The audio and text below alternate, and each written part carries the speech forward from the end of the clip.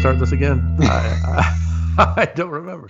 Anyway, hello, Peter. That's you, Peter. This is me, Brian. It's a little snack. Hey, Hey, it's May 20th in the year 2020.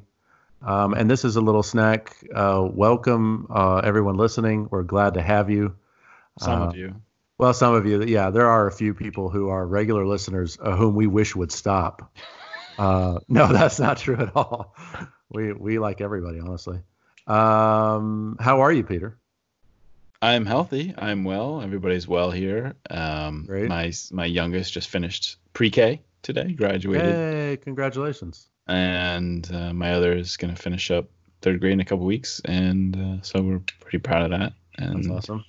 They'll be in the workforce soon. That's awesome.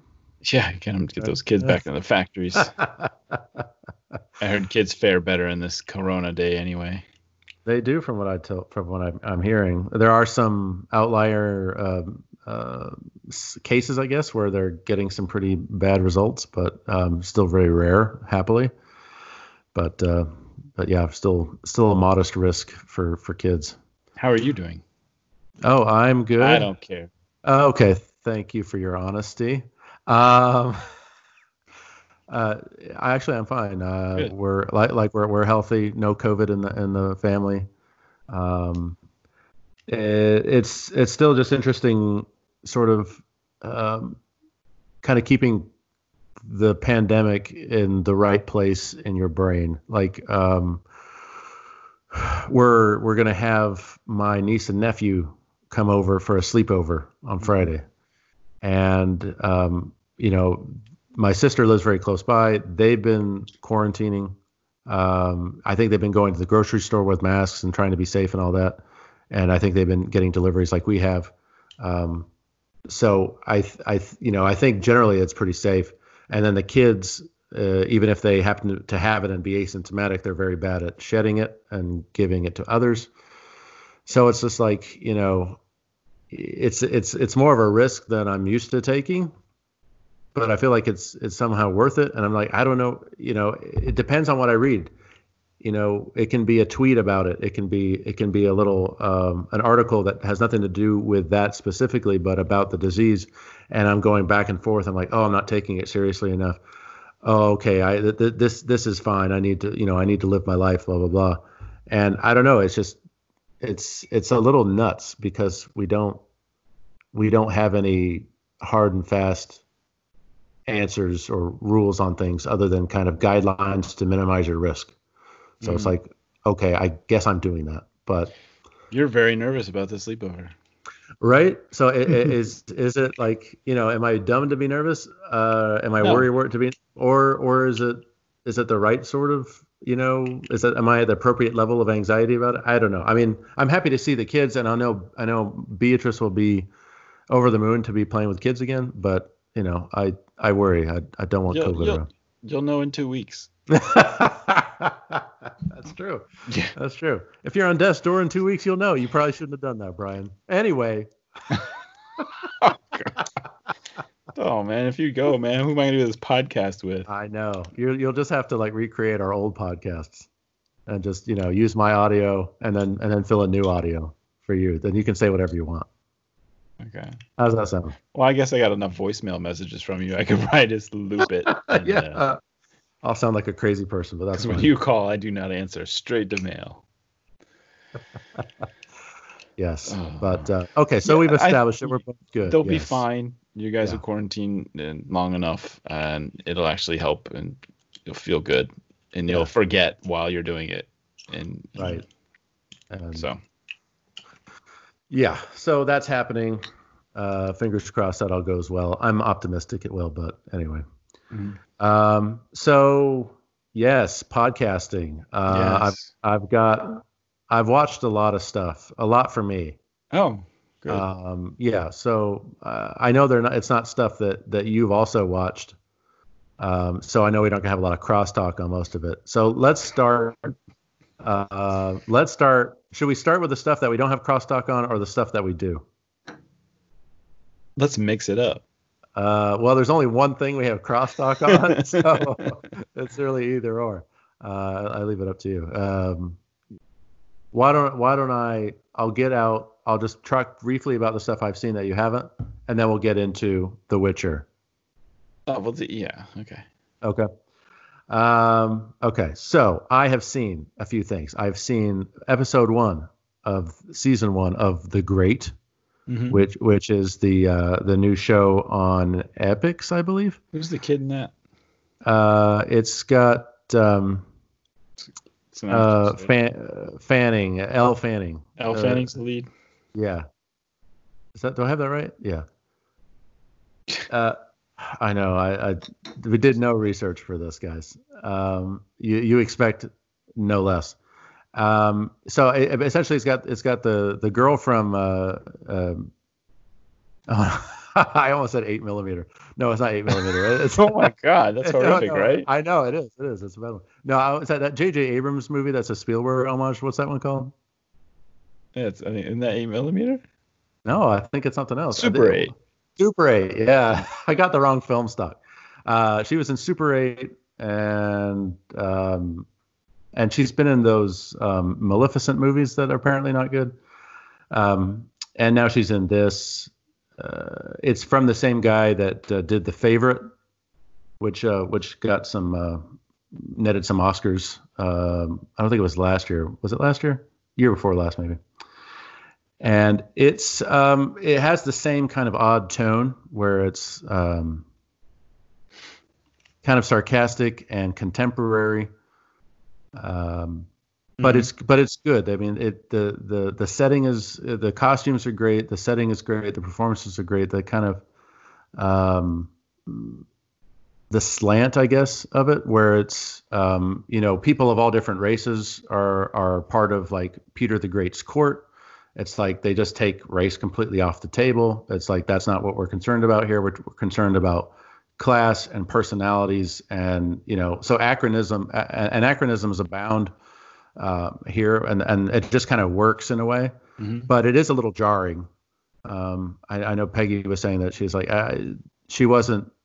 This is definitely not like Barry Lyndon. There's no verisimilitude here. It's just. Does she know Barry Lyndon well?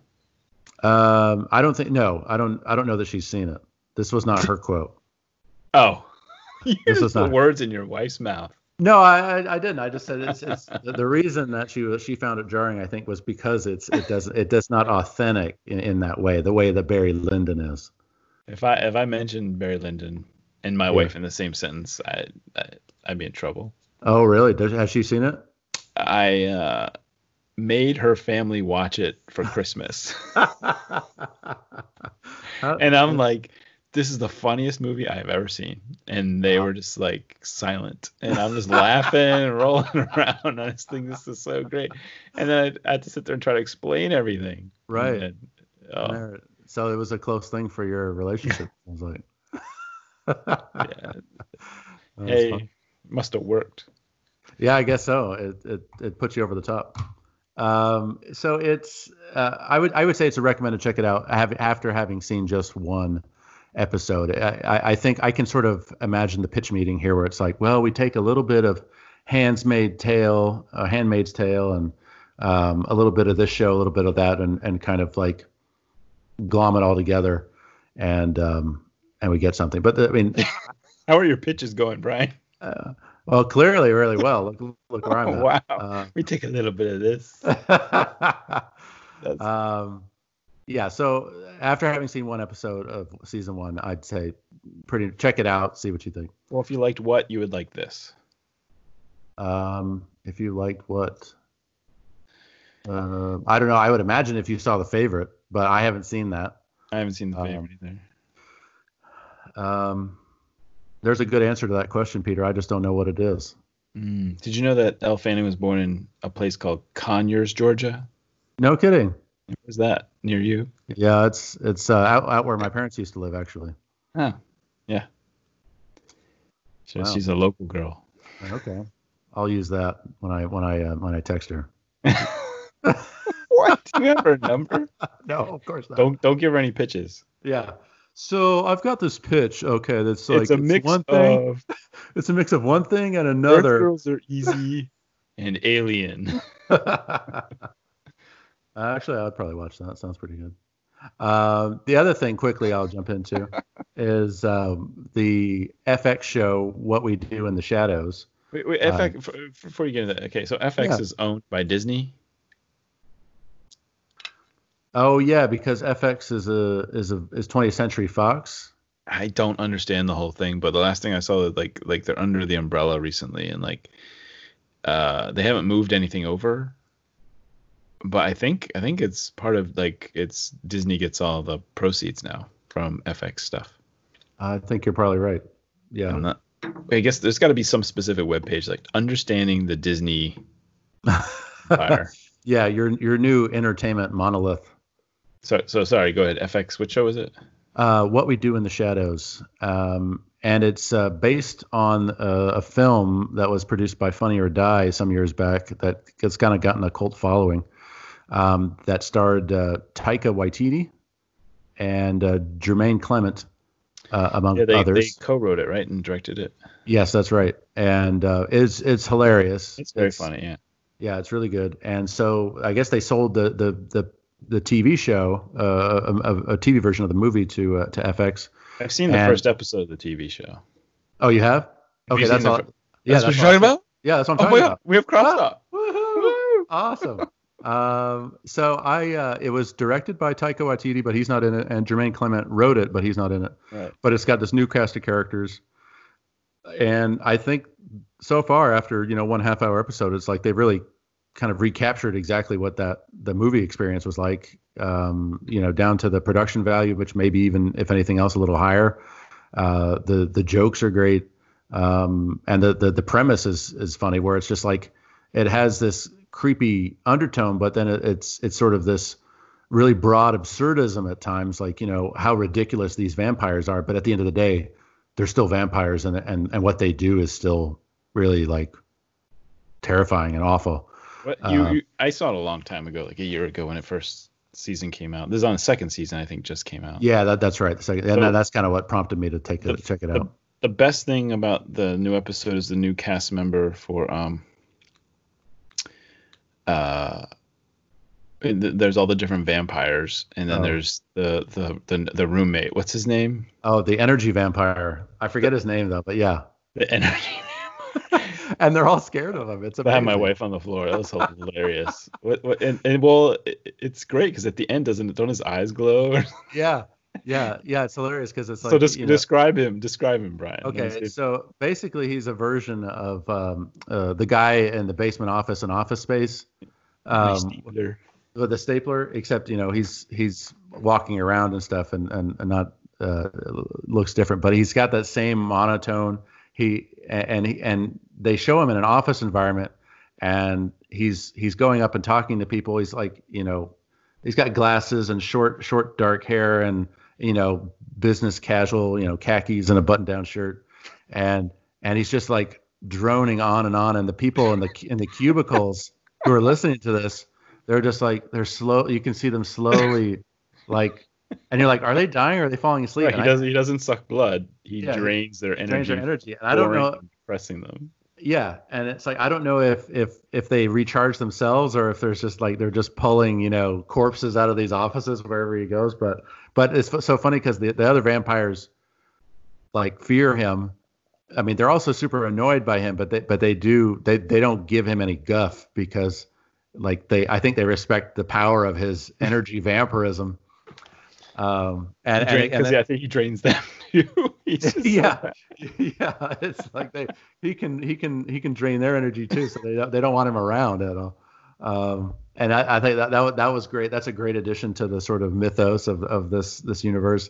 And then they also add a woman to the kind of central cast, and she's hilarious. The whole thing where she thinks she sees the reincarnated version of one of her old lovers.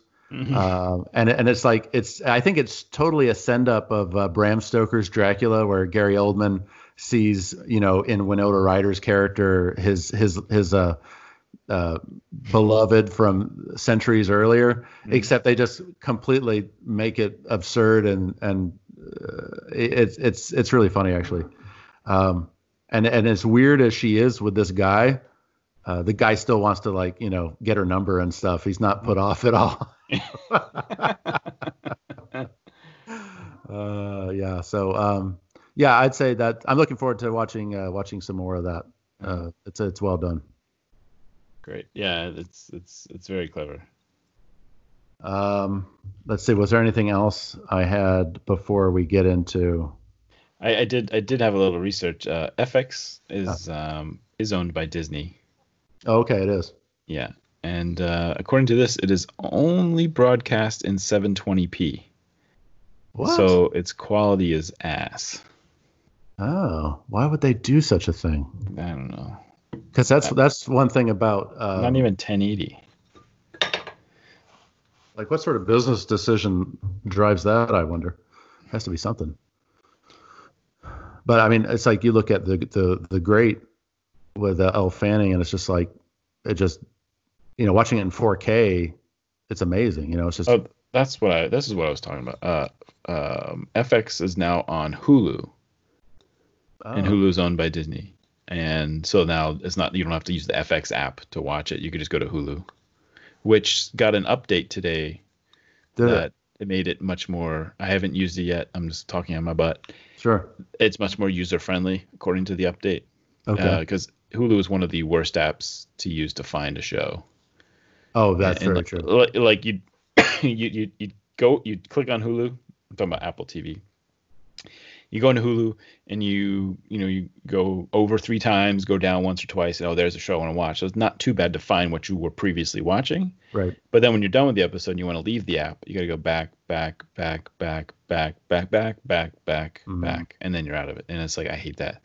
Right. I mean, I know you can just hold down menu and it goes back to the main menu, but I something about clicking back that I like. Yeah. And Hulu is one of those apps that was terrible at it. So hopefully they fix that. I got problems with it. Yeah. I find whenever I go to Hulu, which isn't often. Did I just energy drain you? I had to really give myself an energy shot. You don't give an S, man. No, I'm sorry. No, I had something to talk about your bad AI there, or UI. It's just like you scroll down a few times, and it's like, oh, that's a show. I would watch that, or I'd watch that. And it's just like 6 or 7 down is as far as I ever get before I find something I want to watch. On Hulu, yeah. Because they had that Hillary documentary. They had 11/22/63s on there. Yeah, that was pretty. Yeah, I watched some of that. How much of that have you seen? I watched the whole thing. Okay, we're like way too long. Yeah, that's what they tend to do with these. It's kind of like The Outsider, right? Where it's like they extend one novel into a season, and it's like, no, it's not quite. It doesn't quite warrant that. Yes, agreed. But I think The Outsider was better. Okay, yeah. I mean, the adaptation that I've seen of 11/22/63, which is just to catch everybody up, is a Stephen King novel that was adapted for Hulu. It stars. Oh man, what's his name? Oh my gosh, he's in. I know. Oh my god. He would be so mad at us if he's. I think it's like a comment on how non-current he is. Our friends work with him. Right. Friends with him. Oh. I want to say James Marsden. James. He looks like James Dean was who they were going after when he came out. James Rogan. No. Oh my. He's always with Seth Rogen. Right, he's always with Seth Rogen. He was in Pineapple Express. Sausage Party? Joe Lansdale. No, where is it? Where's Pineapple Express? James Franco. James Franco. Jesus. People are hitting the unsubscribe button faster than you can imagine right now. They're like, these guys don't even remember James Franco's name. Oh my God. They're like fit for the memory ward. Okay, so anyway, so James Franco is in it. And he plays a guy who goes back in time to like 3 years before the assassination of JFK to try and stop the assassination. When is he currently? It's supposed to be like present day, like 2016 or something, right? Okay, yeah, I think so. So then he drops back into 1960, and the thing is that he can travel back in time and get to 1960, the one place and the one time. and he can come back. But if he goes back to the past, he starts over again. Mm-hmm. So it's like whatever he does, he has to be finished with, and then come back to the present, to the future, and he can't go back again because it'll wipe everything else he did out. So even though he's 3 years before the assassination of JFK, he's got to hang out in America at that time for all that time and like do research and stuff. And it's interesting. I think Jonathan Demme was going to do it as a film.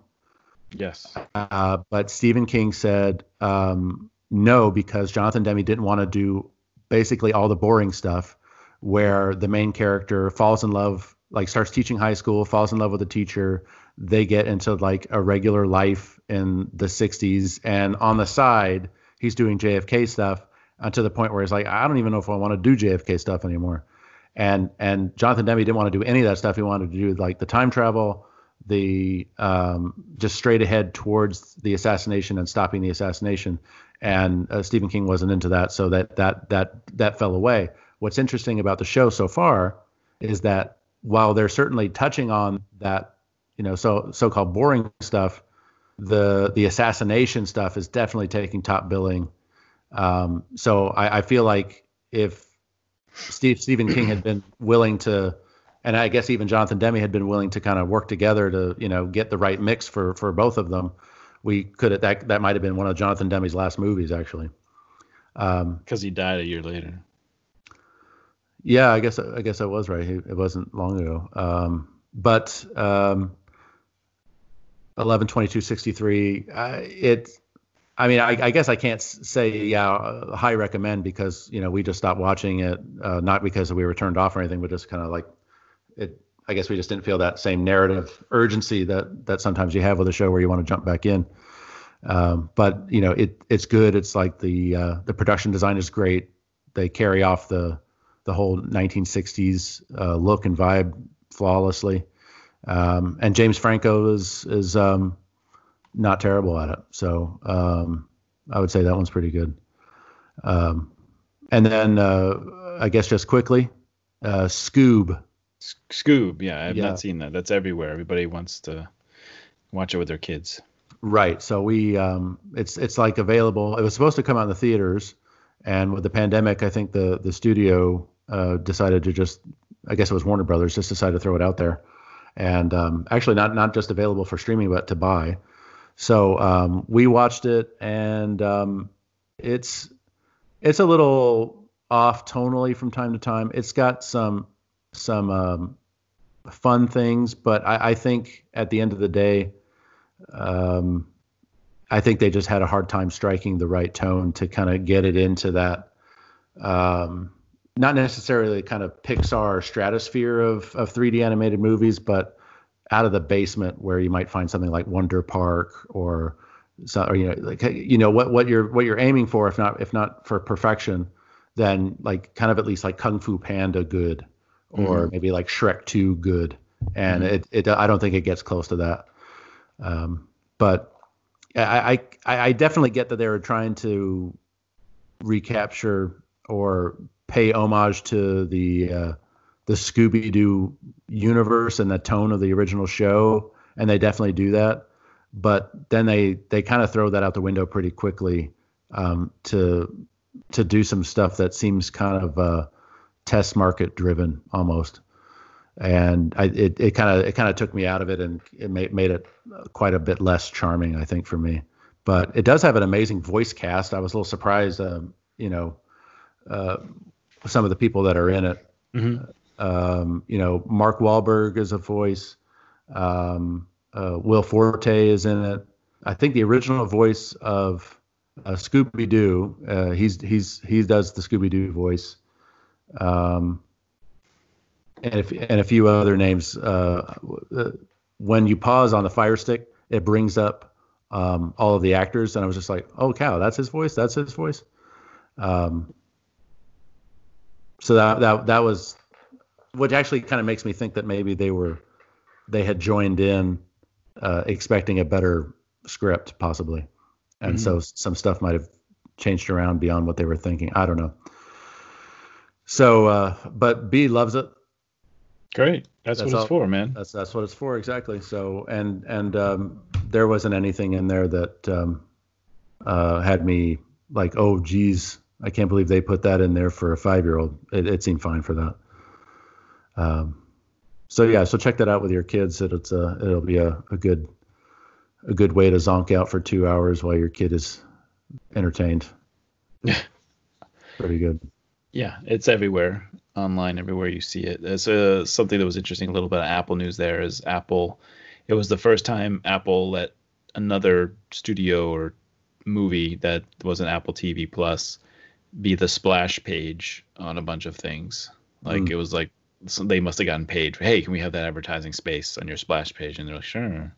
Oh, because Apple's going to make money being a distribution system now versus that could be a little Apple news. Yeah. So wait. So they had on their homepage they had a paid ad for on the Apple TV. Apple TV. So they decided to put it up, so it's a Scoob there instead of something from Apple TV like Defending Jacob. Oh, okay. With Captain America. Right. I haven't heard good stuff about that show either, by the way. Oh, I'm watching it, Brian. Are you? So you don't have to. Oh, thank you. It is terrible. It's total bad writing. You can smell the writing. The novel. Oh, no. What's Chris Evans doing in something like that? Collecting cash. Yeah, but you can only do so many cash grabs before it catches up with you. I mean, there's no way. I can't imagine there's like a gotcha moment coming later in the season. Right. It's just setting stuff up. Here's a problem with Apple. Here's the one problem. Yeah, they must have at least one. They have in their contracts, whenever they use Apple devices and anything, they cannot be used by the bad guys. Oh yeah, I read about that. That's right. So as soon as you see on any of their shows, which they use a lot of, is their devices. As soon as you see, like, okay, for instance, this show, Defending Jacob is a story about a boy who was murdered in a park, and then Chris Evans' son is the one accused of killing him by circumstantial evidence. Right? Yeah. So that's what you're defending Jacob and what's going on. And Chris Evans is an attorney and he can't really help. So he starts doing all these things he doesn't do. And he just goes down a rabbit hole of defending your son from going to prison. Right. And his son's not very good at helping him. He seems like a down and out kid and stuff like right. that. Right. Yeah. So the thing is, he uses an iPhone. Oh, no. So immediately, like. He did it. No, he didn't do it. Wait, if the kid uses an iPhone, right? Then only good guys. Oh, yeah. All right. I took the exact wrong thing from that. So he didn't do it. Okay. Right. And then the first episode, there's already like a creepy dude, creepy dude. There's like a creepy dude. Yeah. They're like, yeah, it's probably that guy, and he's using a Samsung. Oh, okay. So if you go by follow the money, unless that's the freaking thing that they're going to do at the end of the series. It's like, you thought he was going to be innocent because he had an iPhone. Oh, no, yeah. The Samsung was innocent. True. Maybe because it's on Apple TV that they're like, the rules are out the window. We can do whatever we want. You're already paying. Yeah. You're already an Apple head. You can't be, swayed one way or the other about this. Maybe he did do it because he has an iPhone. Maybe in my earlier stupidity, I was actually right. Yeah, I'm wondering if it's also the device is one thing, and then a lot of movies just put like a video or a still picture on and pretend to use it as a phone. Like, it drives me nuts when people put the phone up to their heads and then the screen is still on. Like we solved this problem with the first model, but no, on TV and movies, they're like the light's still on and it's the telephone screen with the end call button and they're still them against their face. I'm like, it's totally gonna hit your face and you're gonna end the call, bitch. These are the things I worry about at night. Right. But this happens so much with me now. I look at how much is left in a show. I look at money details and time details to know what's going to happen in the script. And you're right I'm right about 75% of the time with these details. Right. Without like following the script, you could just look at us still and realize like this kid's he didn't do it. He has an iPhone in his hand. Right. Do you feel that detracts from the overall enjoyment of the show when you feel like you're trying? There's no enjoyment in this show. This particular show. Yeah, this show is bad. Okay. But what about shows you like? Do you do that with shows you like as well? Sometimes. Yeah. I can't think of an example at the moment. Because I think I know what you're talking about, and I try to never get ahead. Even if I think if I really put on my thinking cap I could get there, I'm like, no, I just want to be washed away with this story and just kind of have it happen to me, as opposed to I know some people. I think Peggy's more of the well, probably because she's much smarter than me, but she's just like usually ahead of stuff, and she's like, oh this and oh that. I'm like, well, don't ruin it for me. I wasn't, I'm not trying to be Sherlock Holmes with this thing. I'm just watching it. I'm a dope in a movie theater trying to watch a show.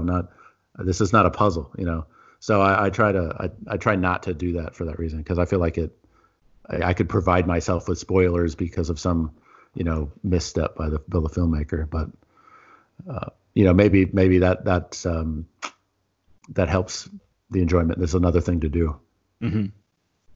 What were we talking about? Like, went off on a tangent there. I'm sorry. We're talking about defending Jacob. We're talking about yeah, Apple, I know what we were talking about, but what we were going someplace before that. I think I was going to start with like vaguely Apple news, and it was the fact that the splash page for Scoob took over, and that's a big deal. That's something interesting. And something in news this week was that Apple is buying back catalogs of TV shows and stuff. So they are going to start, who knows what shows they're going to buy and start probably showing. And when they're going to do that. But they're also buying new material, such as Tom Hanks' new movie. Right. What's that called? Greyhound? Is that what it was? Greyhound, I believe. And it's bought it for $70 million up front, which to me is like, if it was a Tom Hanks movie and they probably spent $100 million, probably more, because it's got a lot of CG and boat stuff. And yeah, it's not a cheap movie. I don't understand. It's a 15-year deal, exclusive distribution rights for 15 years for $70 million. I'm like, there's a lot of details here missing. Yeah, I think you're right. Maybe it's just $70 million or it just straight in Tom Hanks' pocket. Maybe Apple saw it and it's like, this movie's terrible. People don't know that yet. Wasn't he? He's on a bad losing streak, isn't he, right now? The Hankster. Oh well, he did the Fred Rogers movie. That bombed. Yeah, it bombed. Did it bomb, or was it like kind of half shake bomb? Shake it, bomb. He got an Oscar nom out of it, so it wasn't a complete failure, right? No. I don't know. I'd have to look it up. I mean, I'm looking him up right now. He's only 63. Jeez. Yeah, I'm not sure, man. Yeah. But I don't. I mean, he hasn't had a major. Is that true? He hasn't had a major. Toy Story 4 would be the last. Yeah, I guess that. Yeah, does that count? I don't think it does. I think that's kind of. What's his last live action movie that was of note? Exactly. Yeah. Filmography. Here we go. Who's gonna help bring that dude back where he belongs? Top of the game. Let's see, he's busy. Yeah. He's in Sully. Did that do well? As well as a Clint Eastwood movie is likely to do, so probably not. No. Inferno, which is a Dan. Oh, the Dan Brown book. Brown books. The Circle. Isn't that like a computer company thing? Yeah, based on a Dave Eggers novel. Mark Felt, the man who brought down the White House, that bombed. Oh yeah, big time. The Post, nobody saw that. That's a Steven Spielberg movie. Yeah, it was a Spielberg movie. It was pretty decent, but yeah, no one saw it. Let's see. Toy Story 4 and A Beautiful Day in the Neighborhood. So Toy Story 4 probably did really well. Yeah. What's his last big movie? Bridge of Spies bombed. Saving Mr. Banks. Captain Phillips, I think, was probably a big hit. Yeah, Captain Phillips did well, and Saving Mr. Banks I think did okay, but actually I think that was a very middling box office, and it didn't go where everyone wanted it to in the Oscar race. But I liked that movie quite a bit. I thought that was very good. Cloud Atlas.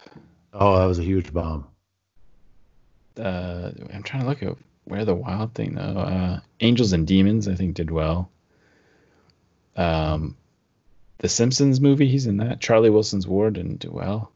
Oh man, this is a longer list of not great movies. We're going to 2006, dude. Da Vinci Code. That was big, but arguably it didn't have much to do with him. Yeah. What about Castaway? When was Castaway? That was the last big. Was that the last big Tom Hanks vehicle that just killed? Castaway was 2000.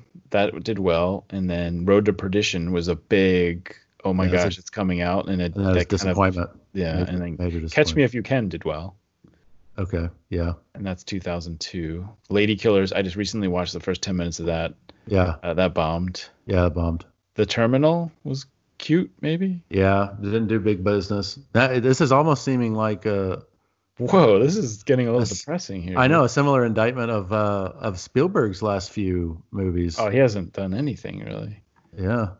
Really worthwhile. Like I watched some of Amazing Stories on Apple TV Plus. This just sounds like an ad. Yeah. I will say Apple TV Plus shows are subpar. Yeah. They don't have a hit. They're spending the money. They have the talent, but they're, in my opinion, yeah, they're just not getting there. There's no, there's nothing there yet. Right. But one of these has got a hit. Yeah, one of them will. But Tom Hanks and Spielberg, we could go down the. I know. How do we get them back to where they were? Like Spielberg's last movie was Ready Player One. I think that did okay. Oh, he did a movie before that. Since then, you mean? Yeah, since that. What was it? Let me look him up.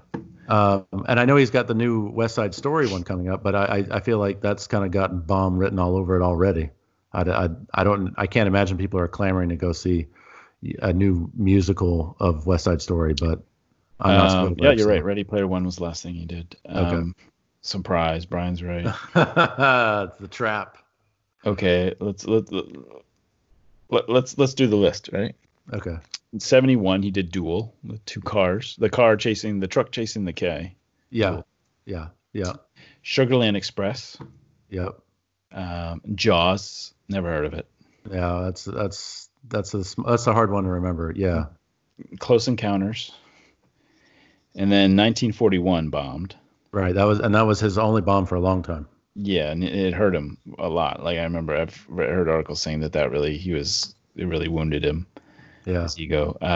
Raiders of the Lost Ark. Mm-hmm. E.T. One segment in Twilight Zone. Then Temple of Doom, right? Temple of Doom. And then he started getting artistic with Color of Purple. Mm-hmm. The Empire of the Sun. Empire of the Sun. Always. Yeah. Indiana Jones and the Last Crusade.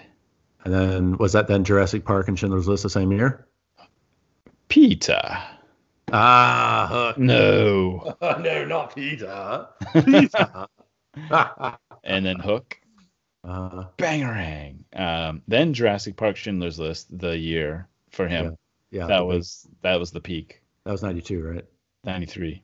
Oh, damn. Okay, 93. Jesus, man. I know. I'm off my game. And then he was gone for a while. And then Lost World, Jurassic Park, and Amistad. Mm-hmm. Should we be saying the years when I say this? Might as well, yeah. 97, Jurassic Park, Lost World, and Amistad, 97. 98, he did Private Ryan, Saving Private Ryan. Yeah. And then 2001, AI. Do you remember the hype for that one? Oh, yes, I do. I was like because Kubrick had just passed in 99, I believe. Yep. And so I guess he got to work. Okay. I'm going to remind you what year we graduated from film school. Yeah. We graduated like a couple months after Kubrick died. Yeah, I know. And then right before we graduate, May 25th or whatever, we go to see Star Wars. Yeah. Phantom Menace. It was just like, terrible couple of months. I know. Everything you believed in is dead. Yeah. That was an eventful year in '99, man. There were some movies that came out then just shook the world. So in 2001, it was like Stanley Kubrick and Steven Spielberg had talked about doing AI, but Kubrick is sort of famous for talking about doing projects but then not doing them. He's very selective. So I don't think there is any reason to think that AI would have happened had Kubrick remained alive. So it did have this sort of ghoulish overtone where Spielberg is coming in to capitalize on Kubrick, but I don't think he came at it from that place. But that movie I thought was obviously a misfire, but it was strong for, I thought, a huge period of it, and then it just kind of meandered and lost focus, and I've never just felt like this podcast. Dude, we haven't had focus yet, so we lost our way as soon as we said, "Hey, welcome to a little snack." Yeah. But yeah, I do remember the hype on that one, and I mean, so are we saying essentially that Saving Private Ryan was the last Spielberg movie that kind of captured the public the American imagination? No. 2002, Minority Report and Catch Me If You Can, and both of those were received really well. Yeah, I don't think they did. They didn't do Saving Private Ryan numbers. You know what I mean? It's like that. Those were events. Like we were used to Spielberg event movies, and I don't think Catch Me If You Can, or what was the other one? Exactly. Yeah. Okay. Minority Report. Yeah, Minority Report. I mean, Minority Report has aged very well, and it seemed very prescient. But I think people weren't like, "Oh, Minority Report." Literally everyone has to go see this. Like the same way they talked about Saving Private Ryan. Because I feel like Spielberg has gone on this very true events kind of trajectory, not terribly unlike Clint Eastwood, where they just want to delve into true life events, often historical. With Munich and Lincoln. And Lincoln was good. I thought that's probably one of the last Spielberg movies I really liked of his. Yeah, I forget. I kind of got lost thinking about Lincoln, so I lost the thread. Yeah, so that's a good movie. I mean, Daniel Day-Lewis, right? You can't go wrong there. But I mean, he did he did Terminal in 2004, and then 2005 he had War of the Worlds and Munich. 2008, War of the Worlds. That was good. Kingdom of the Crystal Skull. Yikes! Yeah. 2011, Adventures of Tintin, which is a weird one. That's a very weird one. I can't watch that kind of animation. No, I was not into that one. And was just, and Warhorse in 2011. Do you even remember that? I haven't seen that one actually. That's the one I haven't seen. I believe I watched either all of it or some of it. Yeah. That was one of Cumberbatch's first big Hollywood movies, as I recall. Yes, that's right. He's in it. Then 2012, Lincoln, and then another break in 2015, Bridge of Spies, which you liked a lot, right? No, I haven't seen that one. Oh, really? Yeah, I really want to though, but I can't find it anywhere. Not that I've looked high and low, not that I've looked high and low or anything, but it hasn't popped in my face. I'm sure you saw 2016's hit, The BFG. You know what? I saw the first 5 minutes of that a couple months back, and I was just like, okay, there's something wrong with this, but I don't know what it is. You know, I was just like, well, this is just wrong somehow, and I can't put my finger on it. But I didn't stay for the whole show, obviously, but I just watched the first, and the effects seemed good, but I don't know if it just seemed. I think it seemed the wrong approach to take with a Roald Dahl story. You don't come at a Roald Dahl story, I think, with big effects and a little bit of cloying cuteness, and it's there's just a very specific tone that you have to take. And I don't think it may be that Spielberg is not sort of cut out to take that sort of project on. I don't know. It's hard to say without having seen the whole thing, just going off 5 minutes, of course, but that's kind of something that we do on this podcast. We draw broad conclusions from very limited evidence. Well, we're right. Yeah, that's it. Then 2017, The Post. Mm-hmm. 2018, Ready Player One, and 2020, West Side Story. Yeah. Yeah. And then I guess he's, it's hard to pin Spielberg down on what his next project is, but I've heard a lot about him wanting to do this another Indiana Jones. Yeah, he's doing another Indiana Jones without Lucas. Yeah, and so it kind of gives me, like, on one hand, I have hope because Lucas isn't there, and I know they all threw Lucas under the train for Crystal Skull. But I also worry just because it's like, how much are they going to beat the aged corpse of Harrison Ford in this role? Are they going to throw him off of a car and make him do his own stunts again? It's like, leave the poor guy alone.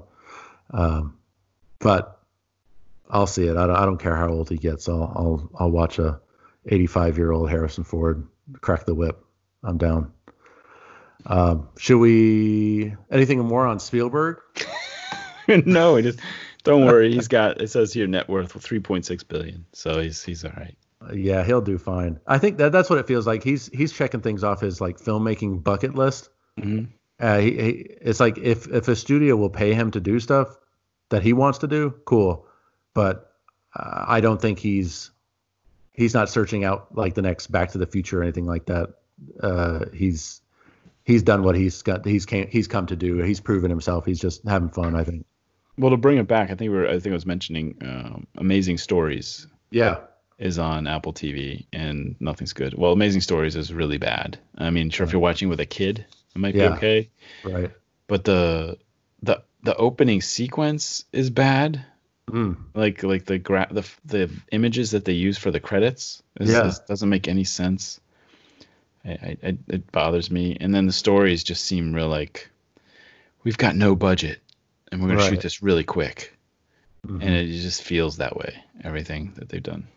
Interesting. I think that would be an interesting question to ask. Is like worst credit sequence for the best show.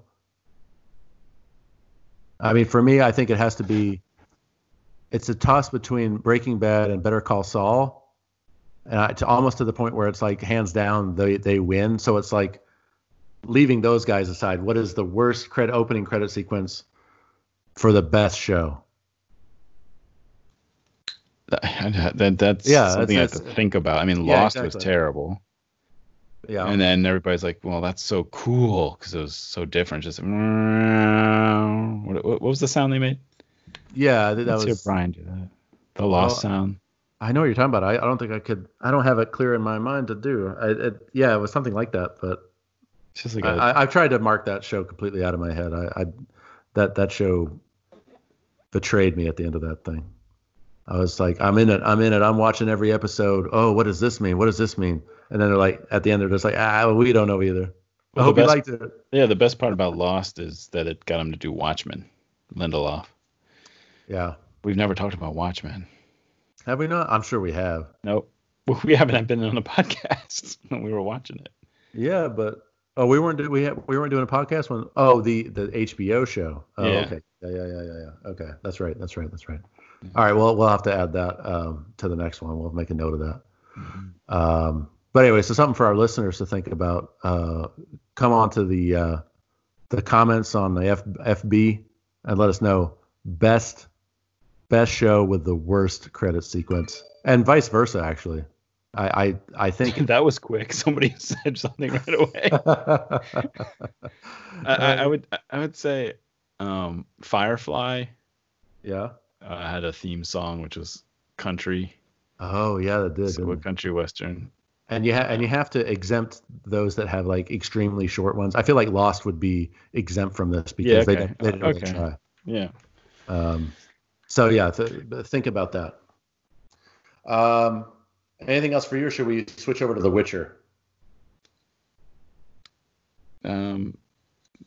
For me, I didn't get to say the shows that I've been watching. 2 shows I've been watching with my wife. One we finished on Netflix called Dead to Me. Did we talk about this last week? 2 weeks ago.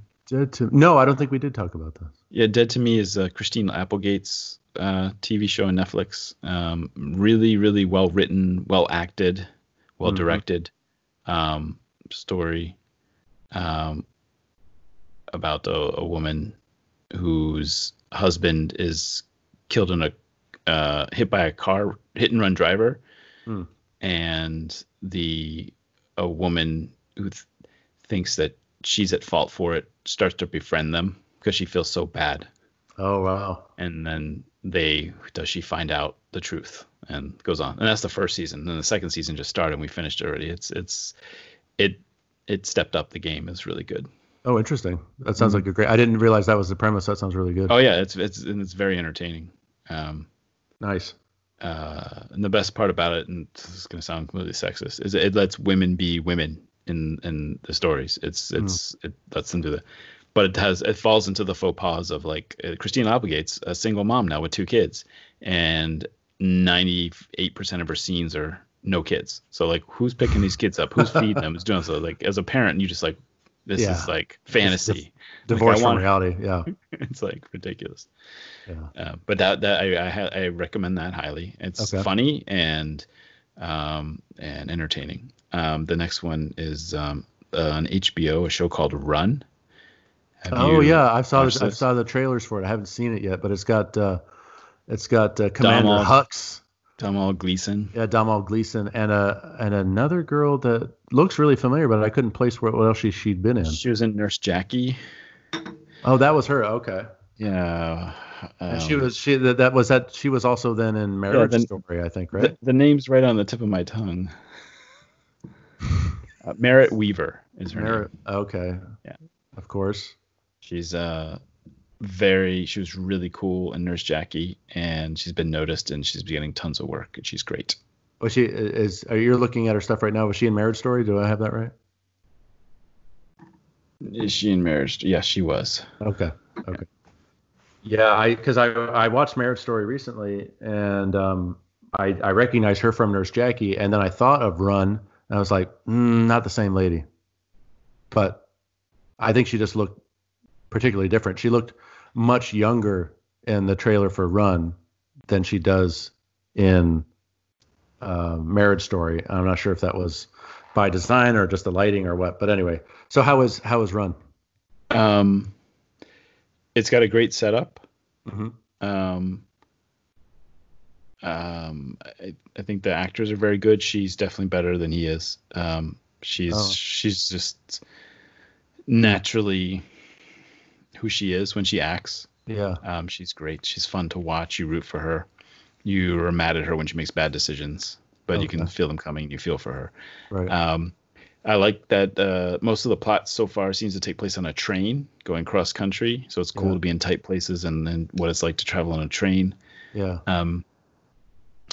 And like I said, the plot's good. It's going places darker and darker. It's produced and written by Fleabag girl Phoebe. Oh, Phoebe Waller-Cates. Phoebe Waller-Cates, yeah, she's part of the team, and she's actually in the show too. No kidding. A little bit. And I think is this? Am I recommending something a little early? Yeah, I think so. Yeah, well, I won't recommend it now, but I'll recommend it later. That's a little sneak preview of our future feature. Get ready for it. Cool. I didn't know she was involved with that. That's pretty awesome, actually. Yeah. Cool. Just so you know that Merritt Weaver's character uses an iPhone. Ah, okay. Well, Domhnall Gleeson's character uses a BlackBerry. I'm blanking. Jesus is terrible. I'm not living up to my own hype. I believe he uses an iPhone as well. Oh, okay, so they're both great people. That's good. Yeah, but the plot, I don't know. I have to go back now and check. That's not on Apple TV, so the game is still played by the rules. Mm-hmm. Whereas Apple TV shows, those rules are out the window. Hey, we talked about Hulu for a second. On Hulu, which service are you paying for? Are you just paying for basic Hulu, or are you paying for the no ads? I think. I don't know. What because Peggy got it for Handmaid's Tale. Mm-hmm. And do you have ads during the show? No. So I mean, paying like $13 or something. Okay. I mean, I guess there's something else coming out on that. Maybe I'm thinking of The Great. There was something I was like, oh, I'm glad we have Hulu so we can watch that. So I guess it's worth it. I don't know. Netflix is still killing it. Yeah, They got all the good stuff. yeah. Hulu and Netflix right now, and then like one show a week of HBO seemed to be it. And then something else I just finished was the fifth season of, I think it was the fifth season of Outlander. Oh, okay. How was that? Your favorite show that you never watched? Yeah, exactly. That's another one from my list of shows. Yeah, I've seen like 2 episodes of that from season 1. I was like, this seems interesting. And then I was like, I got something else to do, I guess. The first 2 seasons of Outlander are fantastic. Really good. I didn't expect to like them at all, and I very much did. Yeah. The third and fourth season, and the fifth season, this season, it was much better, a little more focused on the characters that you like, and it starts to get closer to the Revolutionary War in terms of where the story is taking place, and you're just wondering, how are these people going to affect the timeline, and are they going to try to, same story, they're going to try to change it, or is it Right. it's a waste of their time, it's going to happen anyway? Is he going to seduce George Washington? Whatever, that Well, kind he of thing. seduces everybody. That guy's it's ridiculous. Dreamy, I think. Yeah. Yeah. From what I've heard. Yeah. So yeah. Yeah. Let's take a moment of silence to think about the Outlander. So maybe we should put score like over this whole podcast and just really make it feel a little dramatic, a little make it move a little more. Let's do that. I think. No, I'm gonna put some Lustmord over it. Lustmord. Oh yeah. So you listened to it. With this, just to catch everyone up, on a previous episode, I talked about Lustmord. It was your recommendation. It was my recommendation, and Peter, you took me up on it. Should we wait? Rec Room is still new to me. I don't know if that's where we should encapsulate our talk about the recommendations. It probably is, isn't it? Yeah. Okay. Usually... We'll wait till Rec Room for that. Okay. So more for our listeners to look forward to. We're juicing the anticipation. I know what they're really anticipating. They really want to hear us talk about The Witcher. The Witcher. The Witcher. Are you into it? You want to talk about it now? Sure. Okay. I am taking The Witcher in smaller but now increasingly larger bites. I have now seen episodes 3 and 4. You're kind of like somebody who's never taken LSD or mushrooms, and you're like taking it, and it's like 30 minutes in, you're like, I don't feel anything, so I'm going to take some more. So you're going to totally get wasted, man. I took too much Witcher, man. Oh, no, man. I'm seeing Witcher everywhere. Oh, The Witcher, man. I'm freaking out. And I watched a little bit just now, actually, of episode 5. Uh-huh. And I'm enjoying certain things about it quite a bit. The cinematography, to me, seems, I would say 90% of the time, almost effortlessly good. Yeah. Like it just pops off the screen, and in 4K it blows your mind. It's just like, holy cow. If I were a filmmaker, I would be proud to get 100% of the shots, but certainly, it'd be like career making to get 90% of the shots. Mm-hmm. And I really like the milieu. I like the setting. Like, it's all Renfest and fantasy novel stuff. And I grew up reading that stuff, and I have a real soft spot for it. And so when I see these guys, like, I see the extras, and they're in like, tunics and, leggings and lederhosen and, felt boots and hats and stuff. I'm like, yes, this is a show for me. I'm into this. And they've just done, I think, a twisty thing with the timelines that I thought was very subtle and pretty well done. They really, yeah, in terms of like if there's any so there's this is a tough one because it's a spoiler. Yeah, and I don't want to give it away. So but I will say that it was confusing to me a little bit because so many of the actors and actresses look very similar to one another. Like I don't know them well enough. Yeah, I think that's us getting older too.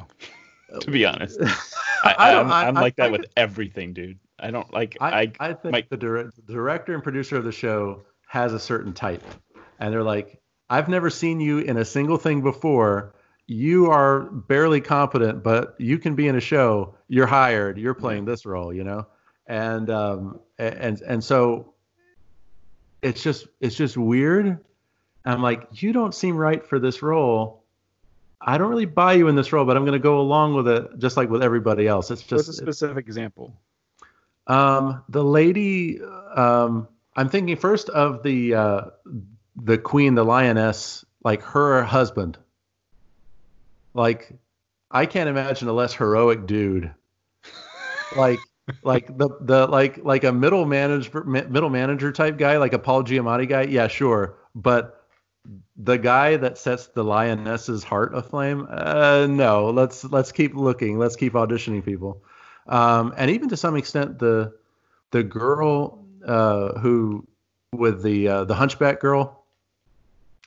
Like, on one hand, I'm sort of admiring of her performance, but on the other hand, I'm like, there's just something off. And then when she finishes her schooling, transition. Yeah, and then I'm like, yeah, I was right. You're definitely not right for this. Really? Yeah. Okay. I mean, I like it narratively. I think it's a good arc, and it totally aligns with at least 2 or 3 fantasy novels that I used to read back in the day. And I'm just like, yep, I'm here for it. This is great. But there's just something off about the casting, and but it's not a deal breaker for me. I find myself looking forward to watching more. And Henry Cavill is interesting.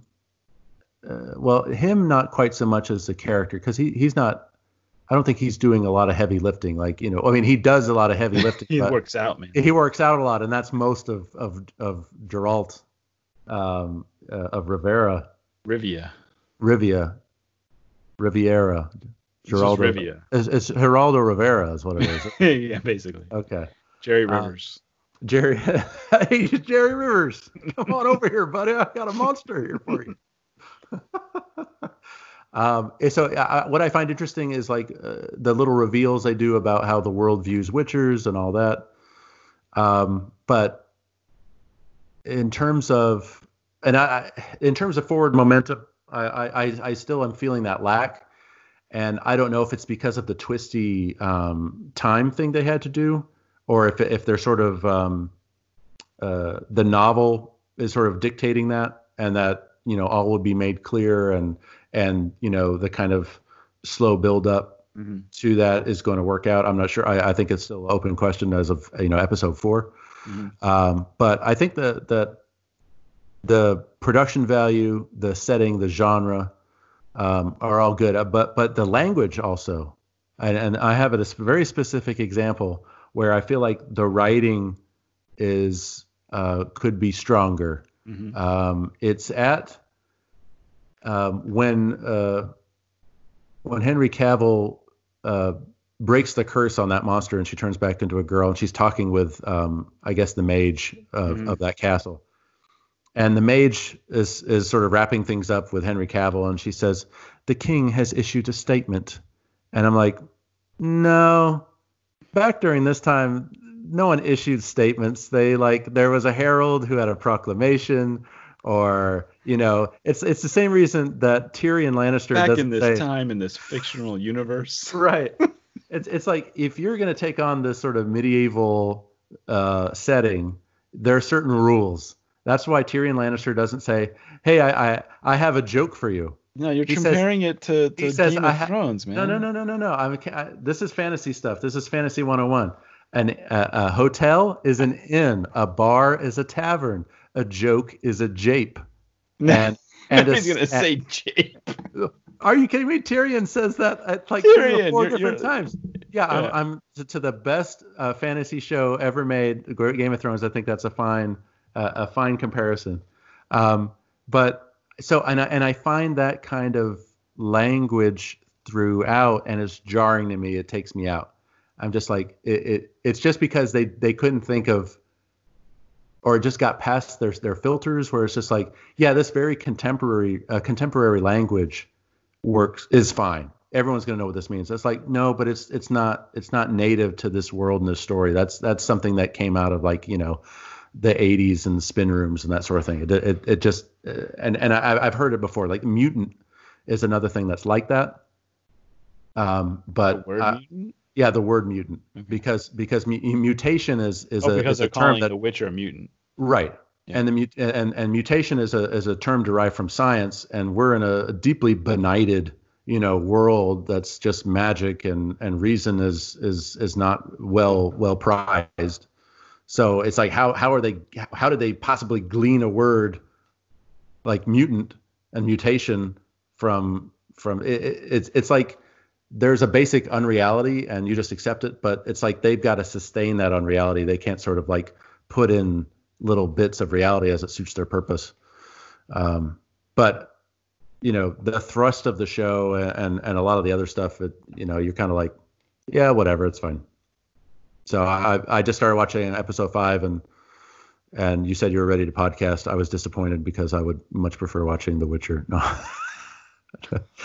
just kidding. Wow. Yeah. So would I. Yeah. Okay. So, you mentioned that the time plot twist. I found that either I wasn't paying enough attention in the first few episodes or whatnot, but when it starts to be revealed in the episodes you're on, yeah, I was like, oh, okay. Like, because I didn't think it was going to be like challenging me in terms of timeline. Right. And then it did. And I was like, oh, okay.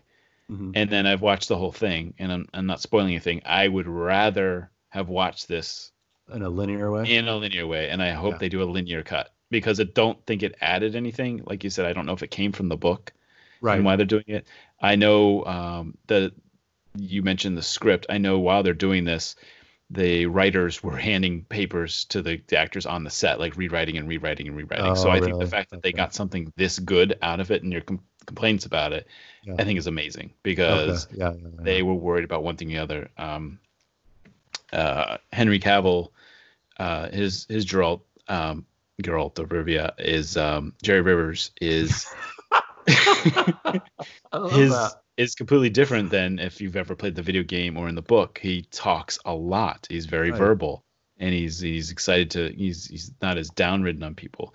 In the game, he's a little more. He's following more of what the character's like in the video game and the voice of the character, and then he's taking out the dialogue and just saying, "Fuck." Right, like constantly over and at first it's like, oh, he's just a bad actor, and it's just this thing. You know what? After watching all episodes, I think it's 8, I can't wait to see him. Like the moment in the first episode of the second season, you even have to wait 2 years to 3 years to see this thing when he goes, fuck. I'm like, yeah, like it's gonna be so awesome, because that's the character now. Yeah, he's created something with it, and this like it's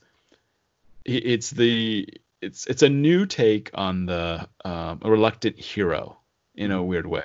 The world is interesting. I think it's interesting enough to grow, and I think you'll appreciate it because of the specific characters they have besides Geralt and Jaskier and the girl, I guess Yennefer. Oh yeah, Yennefer. Yeah. Is some of the villains they got going. I know one of the biggest problems they said they were going to change right away was the outfits of the I don't remember all the names. The army that they're running away from, the land that they're running away from. They're like blacks. They have black armor that was like ribbed. Oh right. Like really bad silky still suits or something. Oh like that. yeah. They said that was Nilfgaard, or was that Nilfgaard? Was the good... That's it. That's okay. Nilfgaard. Yeah. That's nerd. Well, you're watching it. I haven't seen it in months. Yeah, I know. I totally get it. I should rewatch it to keep up with you. But yeah, I would love to watch it linearly. And I just think that would be like, like Godfather did that, right? Like you could watch it linearly. The anthology, you can watch it. Oh right, yeah. You could watch the early De Niro Godfather 2. You didn't have to watch it. Right. Jumping. Well, that's kind of a bummer that the time stuff they did doesn't really bear It fruit at the end. and the reason why, how do I do that?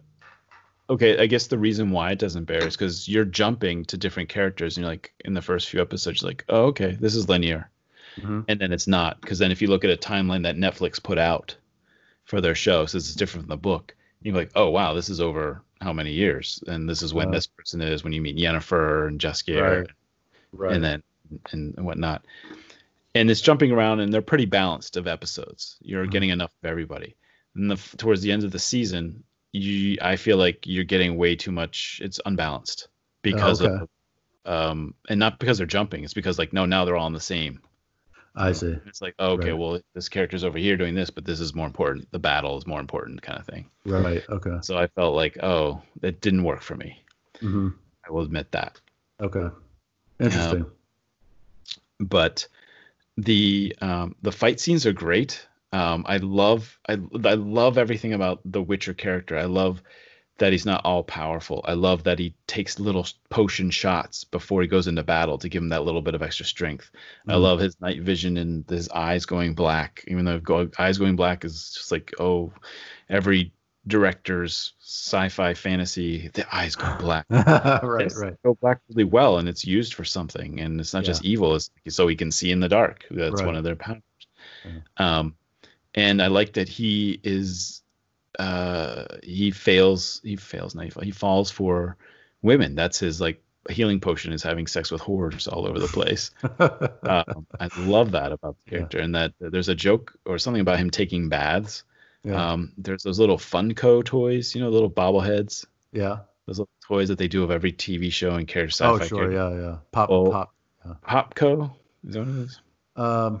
This is important. Get it right. Yeah. It's. I know Pop is in the title, and I've got one of them. I've got the Xenomorph as one of them, but. Um, anyway, his is him in a bathtub with his feet out at the end and his arms over the edge and his head. Right. That's like his thing. Yeah. And one of the things they were really upset with, and I think I read a point of this, is he's in a bath a couple times, I believe, in the show. And did you see it yet when he's in the bath yet? Brian, did you see his bathroom Yeah, scene I yet? saw it and paused it. I think I have some burn in on my TV from it.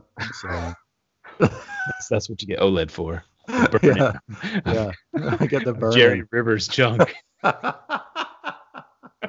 Pause it, honey. Jerry Rivers is on the screen. I don't think he's wearing pants. I think they said that they did the bathtub scene and it's straight on of him and putting the feet up. It just didn't work. It works in the Yeah. video game, it works in the book, but it did not work in the TV show. Yeah. And I think they got to try to figure out a different angle to get it right next time. But instead, is it? And it's nice to watch a show where well, Outlander's like that, but your wife is like, look at him, he's hot. I could watch more of him. Right. I mean, shoot, after this, we watched a couple of bad Henry. Is there such a good thing as good Henry Cavill movies? But we watched a couple of bad ones, and there's just like, oh, there he is. You just want him to, then you just see him in the show. Yeah. Like he's playing a cop chasing some sex murder, and he's like, you just want him to go, fuck, constantly. It's all you want Superman to say that. Right.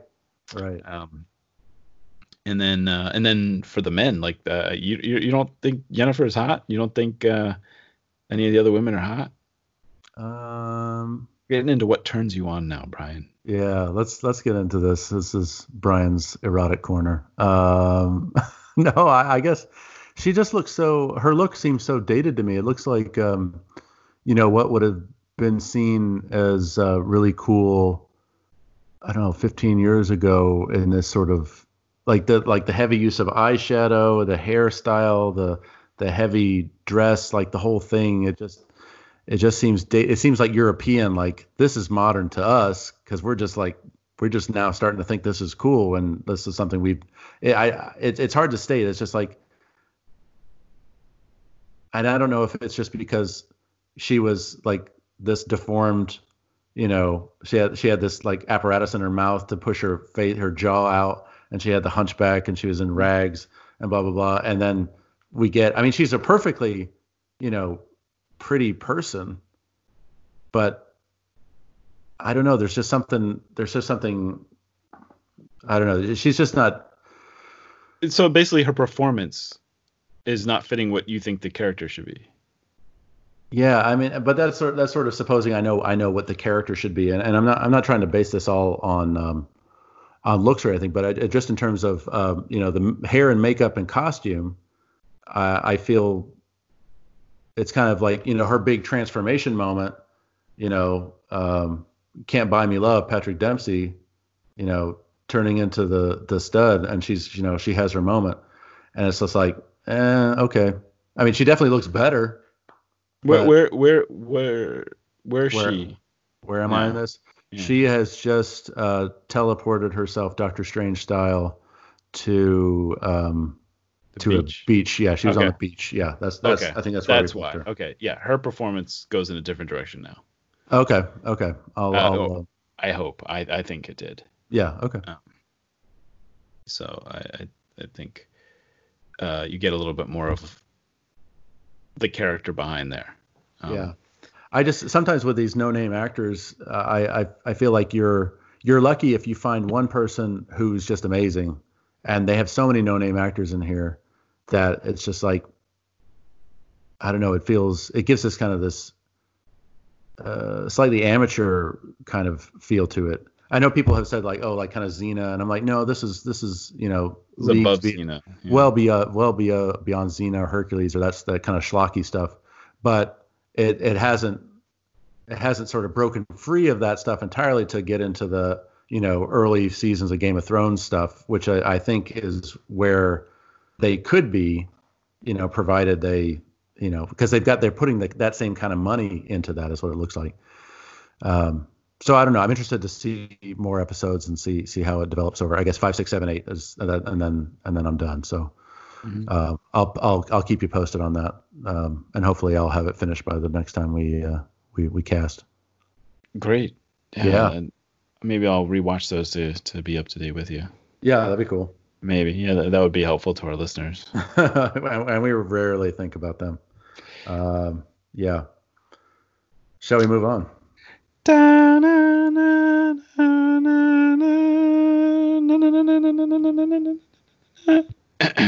You read my mind. This is the word of the week. This is a segment where I will say a word that either I have very recently learned the definition of myself and spelling of myself, and I will put Peter on the spot and ask him to spell and define it without having known this word, potentially. And he will spell and define, and then I will tell him the actual spelling and definition.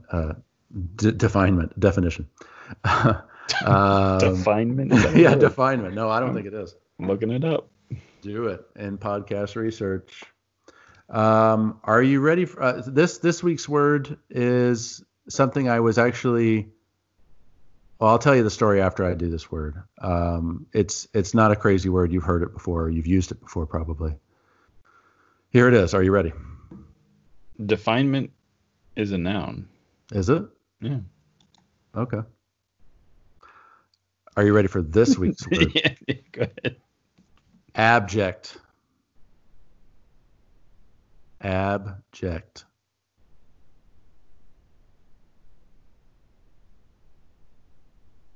I'm trying to think of all those curveballs you're trying to throw at me. Oh, you might be surprised. This might be a change up right down the middle. ABJECT, abject. Correct. Oh, 50%. Damn, you got it. That's right. ABJECT, abject. What is the definition of abject? Brian, I got 2 kids. I'm in quarantine. I know, I feel bad. It's like put you on the spot with this stuff every week, and it's like I don't know the definitions of these half the time. I'm just reading them off the internet. It's something to do with like for me like it's something to do with a point of view. Oh my God, think of a definition. Make up something, Peter. If you want to pass, I mean, you can. You don't have to. But have you heard this word used? Yeah. So maybe you could probably get to it from there, I think.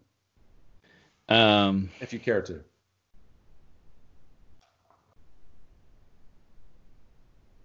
Abject. Oh my gosh.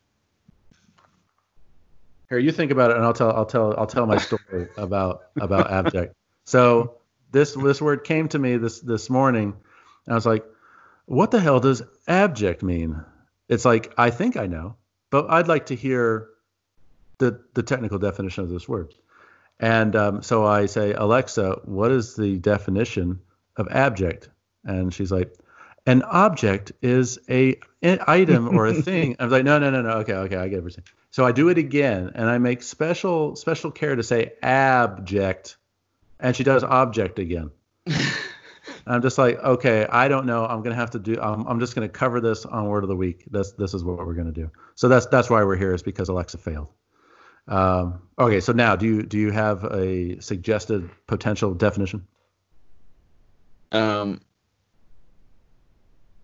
It's something to like. There's well, when you say object, there's an object, and then you object is you like in court you say you object. You're against something. Mm-hmm. Like you want that tossed out. Like I object. Mm-hmm. And abject, I think, is like the noun of that. Like it's abject. Something is abject. So something that is bad. Something has been tossed out. You're not far off. The definition of abject is extremely contemptible or degrading. This podcast. A little abject. A little snack. The second one is being of the most miserable kind, which I think, abject poverty is often used. Mm. And then there's thoroughgoing and complete, which I guess abject poverty also would cover, because it's full on poverty, irredeemable poverty, and then being of the most miserable kind. So I think sometimes it's it's kind of used as an accelerant for another word, an adjective that makes the other one. It's almost like a highfalutin very. What did you ask? You asked your computer what is what is the definition of abject? Okay, I'm gonna ask Siri. Okay, yeah, that's a good test. All right, let's see a Siri here. Okay. What does abject mean? Abject has definition right there. Oh, it did it? A-B? Yeah. Well, we got to send this to Beza. Experienced or present to the maximum degree. Completely without pride or dignity, self-abasing. It's a good word.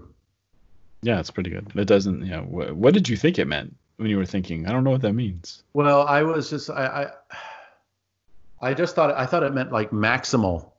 And so I guess I was thinking of the thoroughgoing complete version, but I was like, is there also kind of there is also a negative connotation, but what is that negative connotation, or what is that pejorative aspect of the definition? And that's where you get the degrading and the worthy of contempt and that sort of thing. But I don't think that definition is quite as common, actually. You wouldn't call Trump's abject presidency. It's like that. I feel like that doesn't convey enough information, clearly enough to work. So I think the complete and thoroughgoing and miserable, being of the most miserable kind, I think that's what sort of sticks. Mm-hmm. So I just wanted to get a little bit more clarity on that definition, so I knew. I mean, that's the thing about these words. It's like we think we know the definitions of stuff, and we can use these words correctly. But if you stop and think about, well, like, what does this word actually mean? A lot of times the definition is really hard to pin down without actually like reading it. And it makes me think of Philip Roth, who used to spend, quite enjoyable hours reading the dictionary. Mm-hmm. And sometimes I think, like, man, if I had a good dictionary, I think I would do that too, because it's just like you see a good word and you're like, I have never used this word. I can totally change it. Sorry, no, I had to. You said it was T-ball. Yeah, you put it there. You just kept going on and on about dictionaries. Yeah, I know. I did. You rescued me, and I appreciate it. You No, got I to. love listening to you. It's like I have to breathe. I have to do a No, podcast. I know, absolutely. No, thank you for that. I appreciate it. Ah. And that was the word of the week. So Yes. before we go into uh, one of our other segments, I think we wanted to chat about the new Snowpiercer show. Have you seen it? I have not. Neither have I. Let's totally talk about it. I've seen the movie and I've seen half of a Facebook commercial for the show. Yeah. but that's about it. Totally qualified. I think we're experts now, so we can say unqualified that it's a terrible show. No one should watch it. What's your thought? No, I don't. It got like 600, 700,000 viewers, which is disappointing. And what did we say it was on? TMC? Oh, was it Is it? No, it's not AMC. No. Is it TNT? No, Snowpiercer TV show is on TNT. Even worse. That's still a channel? Yeah. I don't even know where to find anything like that. Oh, man. But I mean, it only has one name on it. It's got what's her name, Academy Award winner, right? Girl from Labyrinth, Jennifer Connelly. Jennifer Connelly, yes. Anybody else in this cast? I don't recognize. The music's done by Bear McCreary, who did Battlestar. Okay. And it is very good. I heard that they turned it into a cop show. I have no idea. Yeah, I don't either. But it's like that really wasn't anything like the film. Not that necessarily is a bar for, the show. Like they have to hew so closely to the movie, which I thought was, somewhat weaker. But again, the movie is itself based on a graphic novel, which I haven't read. So maybe they're hewing more closely to the graphic novel. I don't know.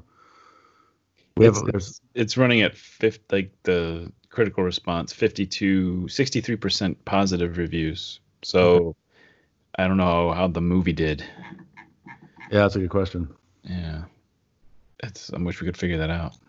Yeah, I wish there was some way. That's another Bong Joon-ho movie. I don't know if we're like 4 for 4 for. Is this our third episode back or fourth? We're up to 4. Okay. I don't know if we're 4 for 4 for talking about Bong Joon-ho. Snowpiercer, the movie, was really liked. Oh, really? Yeah. Okay. It's really liked. So the show is not being as liked as much as the movie. Yeah. Yeah, that makes sense. But Bong Joon-ho definitely seems very open to turning his movies into TV shows. I don't know who the hell wants to watch a TV show on a train, even though I earlier recommended a show. You just talked about one. You want to watch a show while I sat on a train. Are you planning to watch the show? If I plan to watch at least one episode to see if this unknown lead takes you off and if there's world building. Because there's something about Snowpiercer that I bought it and watched it with some friends. I was like, oh, that stunk. Yeah. But there's something about watching it again. Like I watched it again a couple months ago, and there's something about it. There's something there. There's an idea there, but I just think I totally get what's the point. Like there's nowhere to be because the world is frozen. You're always going to be on this train. The world is frozen. You're going to be on this train that's constantly moving because if you stop, you freeze. Right.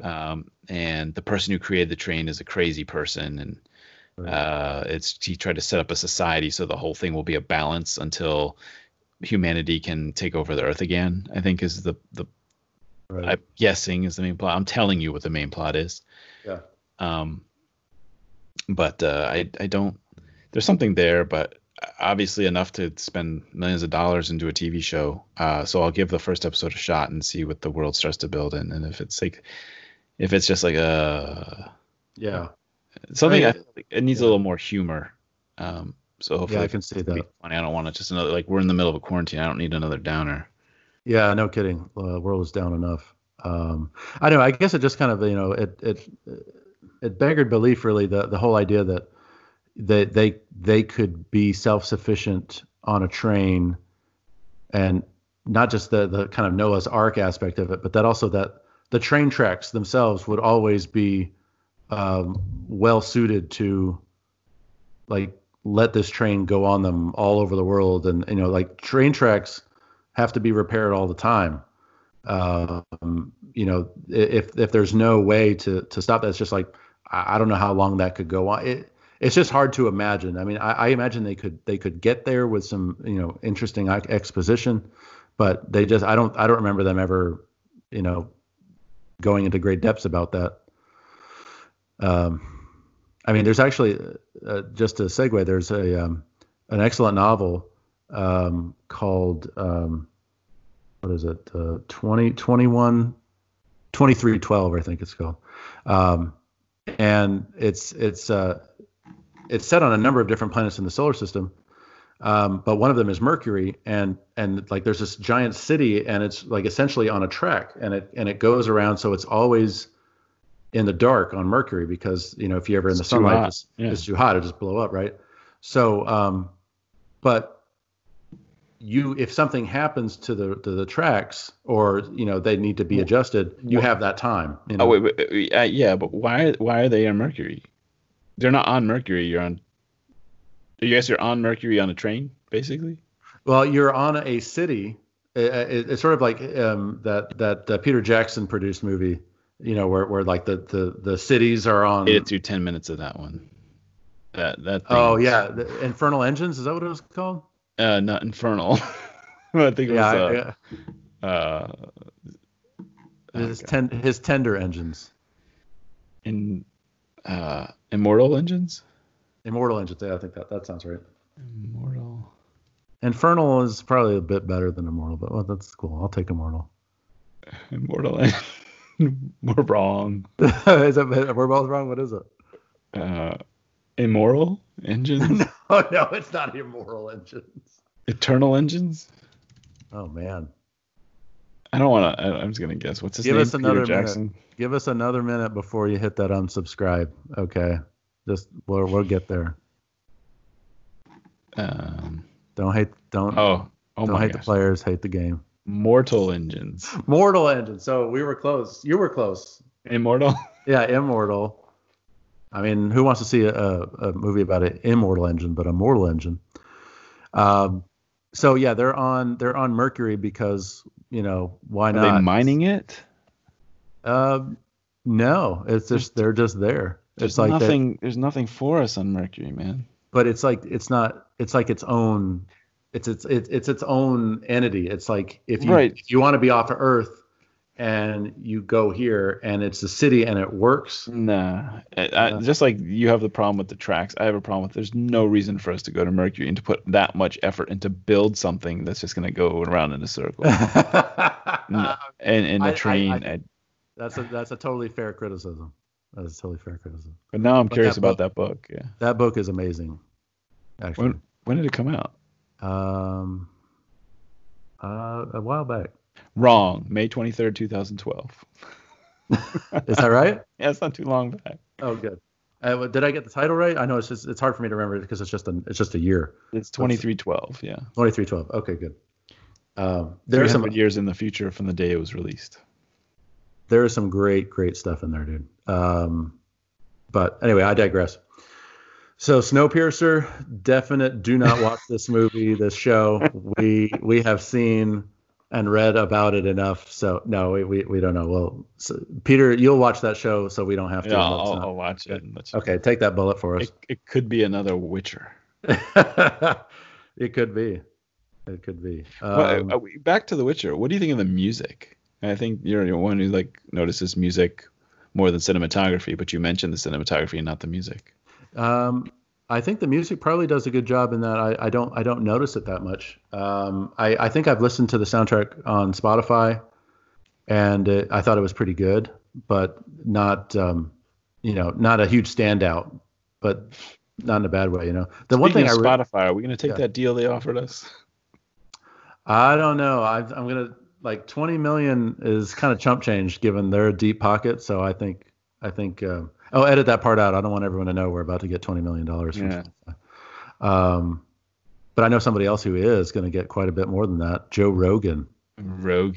How much is he going to get? 100.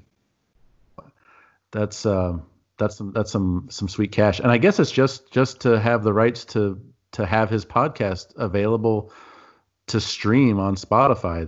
There's no advertising, no change or anything. He's going to keep everything the same. It's just to get people over to Spotify. Like, well, maybe I should use the music or video or other things. It's I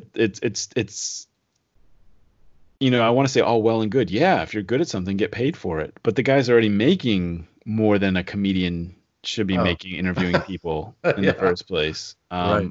And what's he going to do with that money? I'm at a certain point, we're getting to that point where like, that's just too much money, like Howard Stern shouldn't be making that much money either. And now Howard Stern is going to be making less.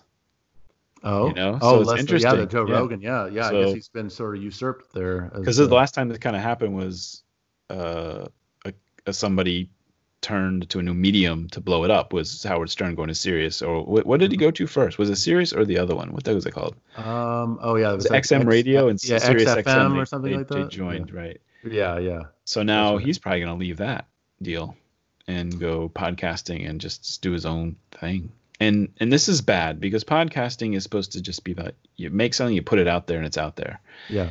Now these companies are trying to monetize it because people spend so much time listening to them and that it can be influential. Right. I'm really wondering how is it not going to be corporate influenced when something like $100 million is being spent on it? And if it's just to like bring you over to watch something, or you have to use Spotify, you can't use iTunes anymore, or you can't use your iPhone app to get it.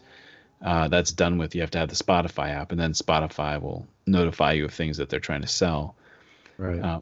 I don't feel like it's in the spirit of podcasting. I think people should stay with poorly produced, kind of low quality content, and stay away from like, stuff like. You're always joking. I'm serious, man. You're always joking, dude. Yeah, no, I take your point though, because it's like, you're right. It does seem like corporatizing podcasts is yet another thing. But I feel like they're always, since it's so easy to do, and it's so accessible for people, you'll always have that contingent of, dopes like us who just, get together and, record what we chat about. So I feel like there's room for us, and we won't get pushed out, I wouldn't think. But maybe, I wasn't really worried about getting pushed out. You kind of have to be in to get pushed out. That's true. That's what she said. I can see some guy in a suit comes in to say, "You can't do your podcast anymore by order of the bank. Get out of here. I'm confiscating all your equipment." Oh my god. Oh shucks, sir, I just like to podcast. What are you doing? Oh, wow, you took it back. I go to Jimmy Stewart. I take your point, but I don't know. I mean, again, it's like more power to him. But if it brought me back to a little, because it has to do with a comedian doing something out of the medium of stand-up. It brought me back to Dave Chappelle. Yeah. And I recently watched his Kennedy Center honors that he did. Okay, yeah, I haven't seen that yet, but and it's okay. There's funny things about it, but it's really weird to be honoring somebody. It's kind of like he wouldn't want to ever be honored like this if you felt like it was the same guy who walked away from the $50 million that Comedy Central was going to give him.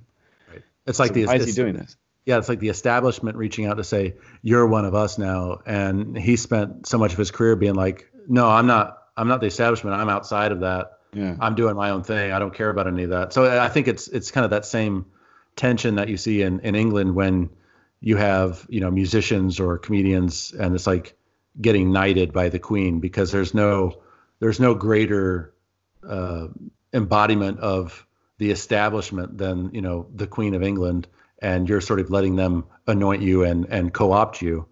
And it is that kind of weird tension, even for Dave Chappelle at the Kennedy Center honor, saying like, leave all that rebellion and all that,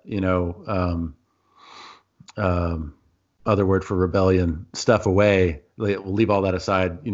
We accept you. You are safe. You are no longer dangerous.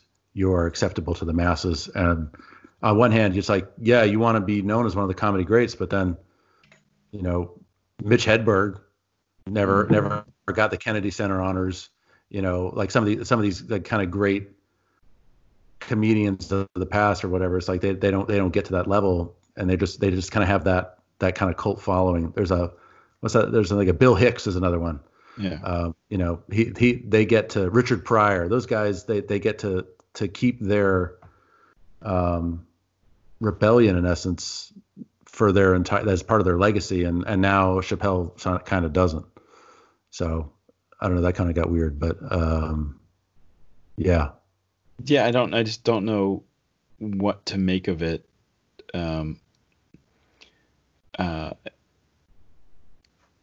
Because it's we're gonna have to put some fast-paced music over this segment, I think, to really speed it up.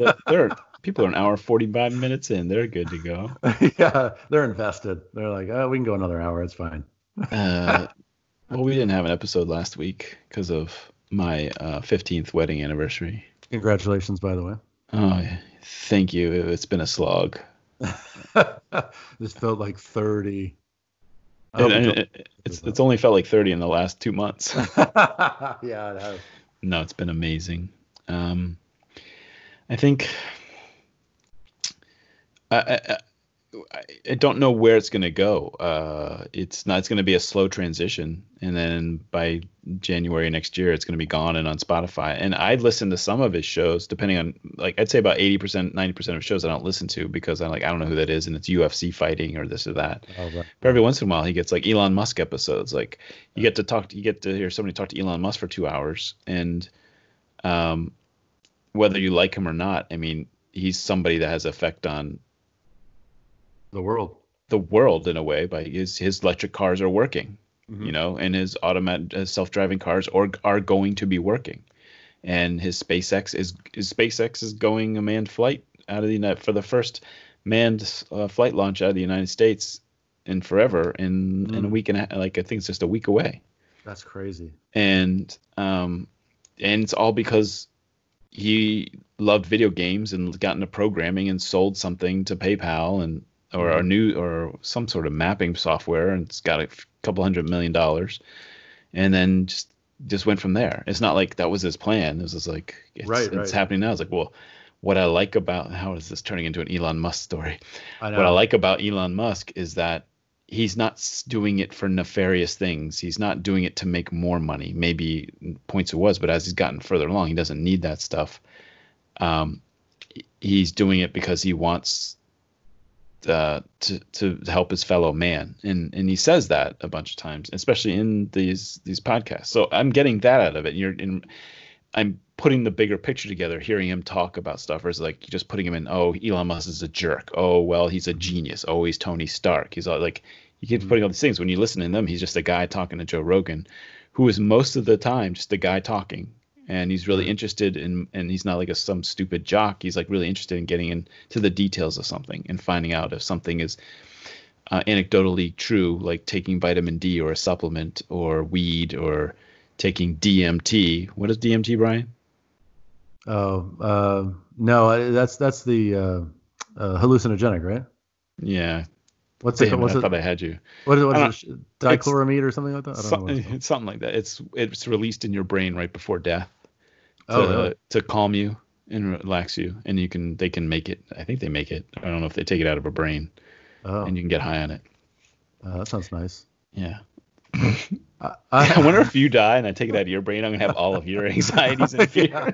They're like, this sucks. I don't feel calm at all. Is this what he was dealing with 24/7?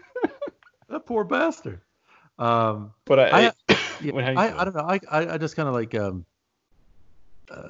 Joe Rogan. His stand-up's pretty good. His stand-up, yeah. He's kind of got this kind of like surprisingly intelligent meathead kind of persona, and I think sometimes maybe not so intelligent. I haven't listened to his podcast, but I find that all the people that come, he's the first person to agree with you with that. Yeah, and it's like I almost feel like there's such a thing as being too open-minded. I feel like he will bring on guys like Jordan Peterson and the InfoWars guy, and he'll in discussions with he'll ask them some probing questions, and he'll be skeptical, but You're worried about him giving a platform to ideas yeah, that are bad, just like Trump is to hydrochloric. right. There's that aspect of it, but I also think there's some things where it's just like, yeah, that's a fair point. Like he will legitimize them in a way. Yeah. He doesn't bring them on just to like say, yeah, that idea is bad. Yep, that idea is bad. He gets them on there, and they come on there because they feel like they're being heard, and they feel like he's, if not in their corner, he's open to their corner, and will actually agree with them sometimes. And so you have like the leader of the incel movement, or Infowars guy, who I can't remember his name now for some reason, because I'm probably on a podcast. And they get a place to go on and sort of spout their philosophies and all that. And it's just like, I don't know that we're enlightened or edified by his work there. It's almost just like incels go to listen to him. And I don't know, I think he just rides this weird line where it's like, yeah, he wants to go at the darker corners of our culture and bring something into the light and look at it. But then sometimes I think he crosses over a little bit and gives that thing too much authority, and gives it too much of a platform, and it's a bad thing. Okay. Have you seen the video of him take down Carlos Mencia? I saw him up on the stage talking about Mencia stealing jokes. Right. Well, he went up during Mencia's performance and went up and said to his face. Yeah, that's right. Yeah, I've seen and you're stealing jokes, and it's very uncomfortable. I feel like if he did more of that when he's talking to these people, instead of trying to be like, because when he talks to Elon Musk, he's just trying to be like, oh, you're the cool kid. You're the cool rich kid. I'm going to talk to you for a while. Right. I get that feeling when he's talking to him. Okay. Yeah. I don't feel him challenging him too much. Yeah. I feel like, where's this guy who's mad at something, and he's kind of like, I don't need to be mad at anybody anymore. I just need to talk to people, and through talking, we'll get to a better place. Right. But also at the same time, he mentions a lot of the things. Oh, I take this. Oh, I use this sauna. Oh, I use this weight equipment. I use this and that. It's just like, drop. Oh, if he uses it, I should try it. If he uses it, I try it. And then you're on your phone, you're just listening. He's just mentioned something. Yeah. You can look it up, and you can, hey, it's only $30. I'll buy that. Right. Oh, this CBD drink, you can buy 6 of them and from Amazon and get it. It's like, you can just, he's like advertising constantly by anecdotal. Right. But yeah, sharing the things that he likes. It's a real snap. I'm not angry at it for him. I'm not going to judge him on it. It's a real sign of the times with all this information we have. Because during the show, he has a guy who's looking at the computer and bringing this stuff up on a screen, and they actually have videos of all the shows, I think, on YouTube. Yeah, I think that's true. Yeah. So like in-show research and making sure things are right. That sounds like a good idea. We need an intern. Yes, let's get an intern. I think we're the interns. I think I'd rather have Jim Rogan be the number 2 guy on Apple Podcasts and going to Spotify than some other show, because I feel like he has a good heart and he knows what's right, even though he's a little more libertarian than I would be personally. But I feel like he has a good head on his shoulders, and I wish him well. But I don't think there's a lot of negatives going along with what the positives are going on. I'm not trying to take him down or be jealous or anything like that. Like being another podcaster than I am. Right. It's going to be another one of these things that's like, oh, that'll be interesting to watch. Yeah. Yeah. I mean, I know he came out for Bernie. And I think he's been largely laudatory of Tulsi Gabbard. Yeah, he gave her a platform. Yeah, he gave her a platform. I don't know if he voted for Trump in 2016. I kind of think he did.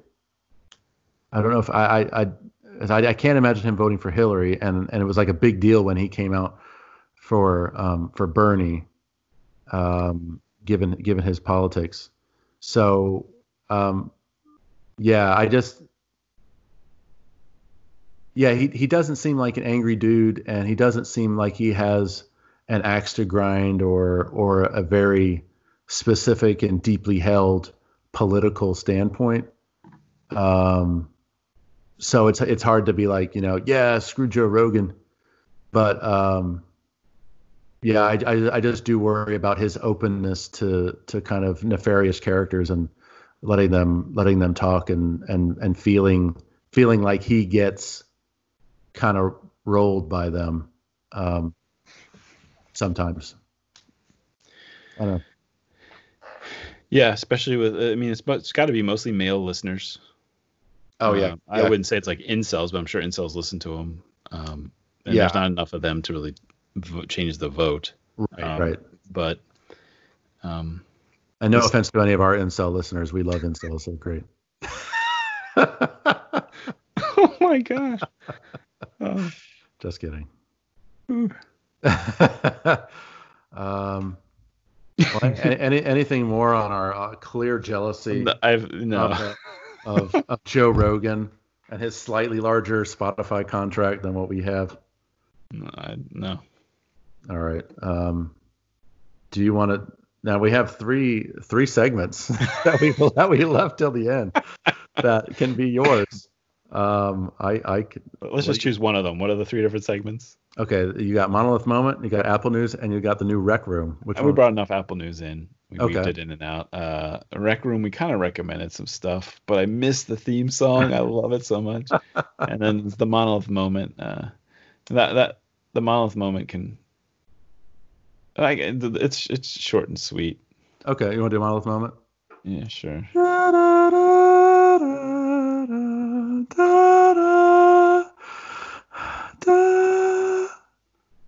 That was a bittersweet one. So, sometime early this year, Donald Trump said something that changed my life a little bit. He announced that they were going to do the G7 summit. Ah, yes. Which is where the leaders get together at Camp David. And one of my businesses is a event venue place and housing near Camp David. So we were in talks to do a rental to the government for housing for mostly U.S. Government officials. And that was a great gig.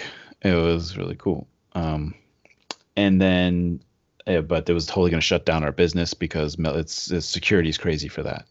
I mean, it's crazy.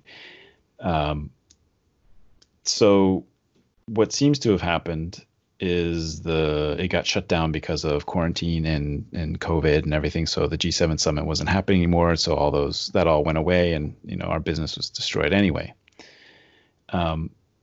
Today, Trump tweeted at 10:23 a.m.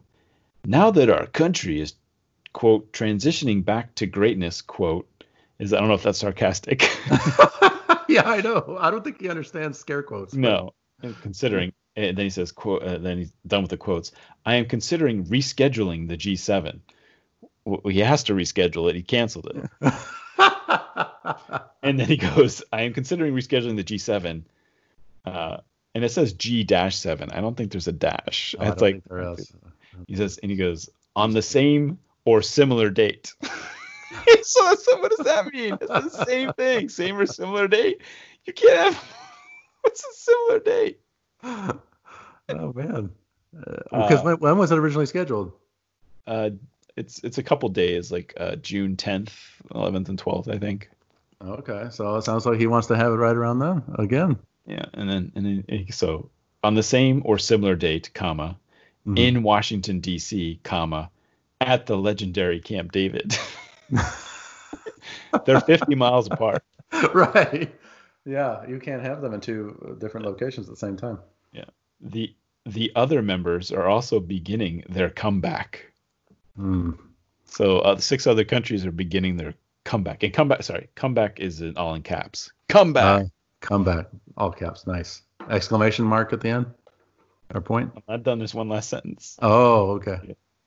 It would be a great sign to all, normalization, exclamation point. Normalization. He's supposed to capitalize normalization, right? I would think. So yeah, so now it's like, does this mean we're gonna have a gig again? Right. Like, no idea. Right. Yeah, I saw that on the news today. I was just like, oh, I got to ask Peter about this. And of course, I forgot all about it. But thank you for reminding me, bringing it back up. So, what are your thoughts? How likely, percentage-wise, do you think there is of it being resurrected like that? Zero. Yeah. I don't think about it. I just thought it was very entertaining. Yeah. Yeah. But but the monolith moment is this man, literally has an effect on my life now. Yeah. Like a degrees of separation is like, if he has this, it affects my business, it affects my financial situation. Mm-hmm. Right. Like that's a hell of a guy. Utterly ridiculous. It's like why, like, anyway. So it's I'll keep you updated.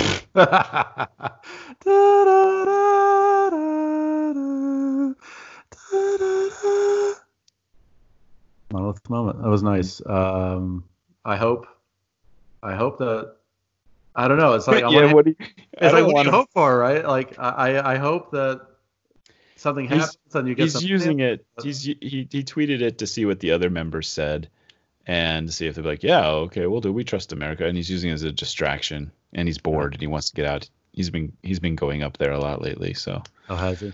Yeah. Have you seen the Air Force One helicopter? Have you heard reports of that? The sort of like Marine One. Marine One. Well, isn't it anything he's on is Air Force One, or? No, the helicopter is Marine One, and then whatever the president is on is Air Force One. Correct. Okay, so so then if the president is on Marine One, does it become Air Force One, or it stays Marine One? Marine One. Okay, Marine One. So have your staff talked about seeing Marine One coming in? Have you seen it lately as well, or? Yeah, we see them come in. Yeah. Okay. I see it go over my house. Yeah. Leaving Washington, and I see it landing up at Camp David. Leave your house in Maryland. You see it go over you? All the houses are in Maryland. Yeah. Oh, okay. I mean the one that's in Rockville. I mean. Wow. Where do you live? I live in Ackworth. Ackworth? Ackworth, Georgia. Yeah. That's cool. It really surprises me that he's into Camp David, given what I understand about how like kind of rustic it is, but and how different that is from what I understand to be his taste. Yeah. I don't know. Yeah, who knows? I don't know. Let's finish up with the little recommendations. Recommendation room. Rec room? Yeah. You want to do Rec Room? Yeah, do Rec Room. And then Okay. Let me see if I remember. Rec Room. God, I've been thinking about that for weeks. Oh, yeah. So Rec Room. Last time on Rec Room. Previously. Brian recommended the Mord of Lust.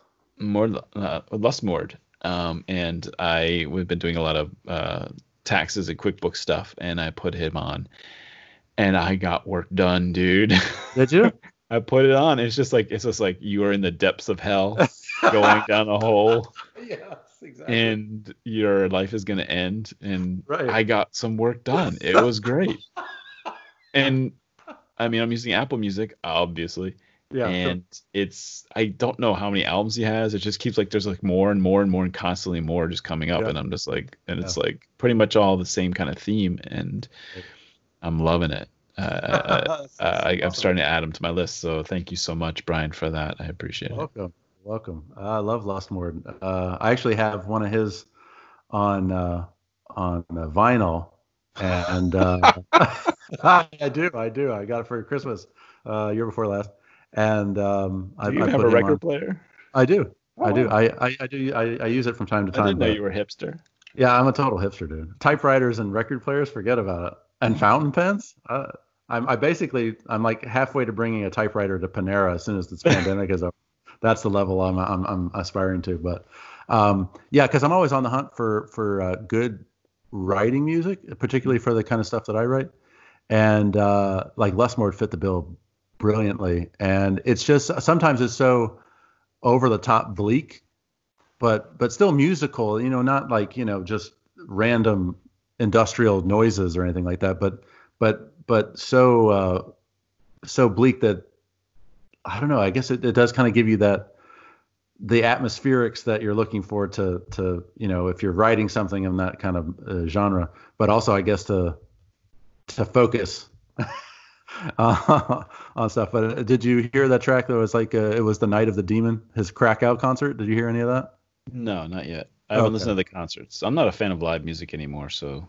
Oh, it's just basically like 8 people snapping before, snap clapping before he starts, and then he just starts with the synth, so it's only live. You only get the feeling that it's live for a minute, and then at the end, so it's good. I know that I did a little research on him. He's got a great sense of humor. Like, oh yeah, yeah. Like he released an album on June 6th of 2006. Yeah. Or 666. Yeah. And it's like he doesn't. I don't believe in any of that stuff. I just like the sounds. He's like not devil worshiping or anything, but he's just into making those noises. That's what I'm into. Yeah. But he did marry a makeup effects artist in Hollywood, and he lives in LA, just to keep you on my creep meter. Well, I thought it was interesting that Paul Schrader also stumbled on him to do his First Reformed. He did the score for that movie. Mm-hmm. I haven't listened to that yet. So is that a little more scory than just? It is a little bit, but it's definitely within the Lustmord kind of sound. So it's probably about as mainstream as you'll get him, which is fine. But you might also listen if you like Lustmord. Find the soundtrack to The Terror, that AMC show, because he's featured pretty heavily on that, as are a bunch of other people that do that kind of ambient awesomeness. And you might find some other stuff that you like as well. But Lustmord is kind of like king of that stuff. He's great. Lustmord. Mm-hmm. Cool. Anything else for the Rec Room? And actually, some new recommendations, or just responses to previous? Let's see. I just wanted to say I appreciate that. I think that's good. I like it. Awesome. I have a recommendation. I have a dog getting up here. Not really. I think that's it. Okay. Yeah. I'll send us out with the Rec Room theme.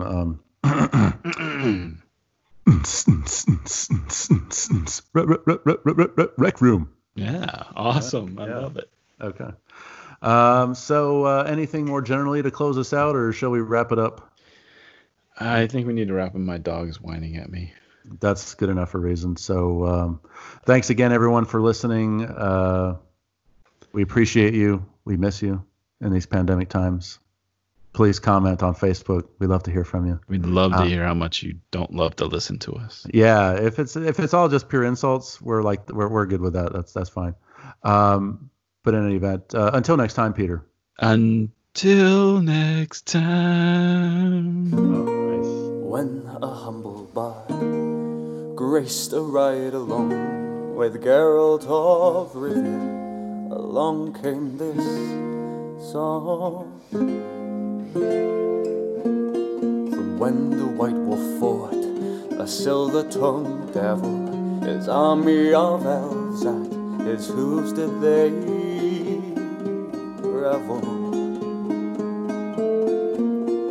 They came after me with masterful deceit, broke down my lute and they kicked in my teeth, while the devil's horns minced our tender meat.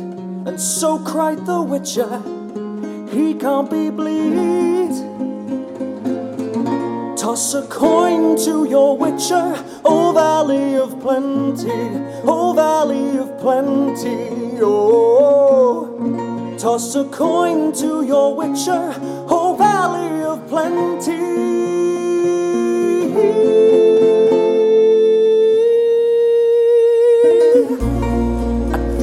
edge of the world, fight the mighty horde that bashes and breaks you and brings you to more.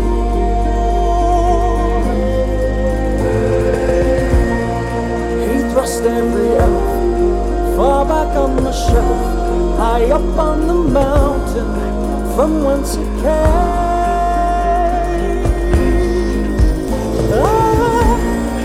He wiped out your past, God kicked in his chest. He's a friend of humanity, so give him the rest. That's my epic tale. Our champion prevailed, defeated the villain. Now pour him some ale.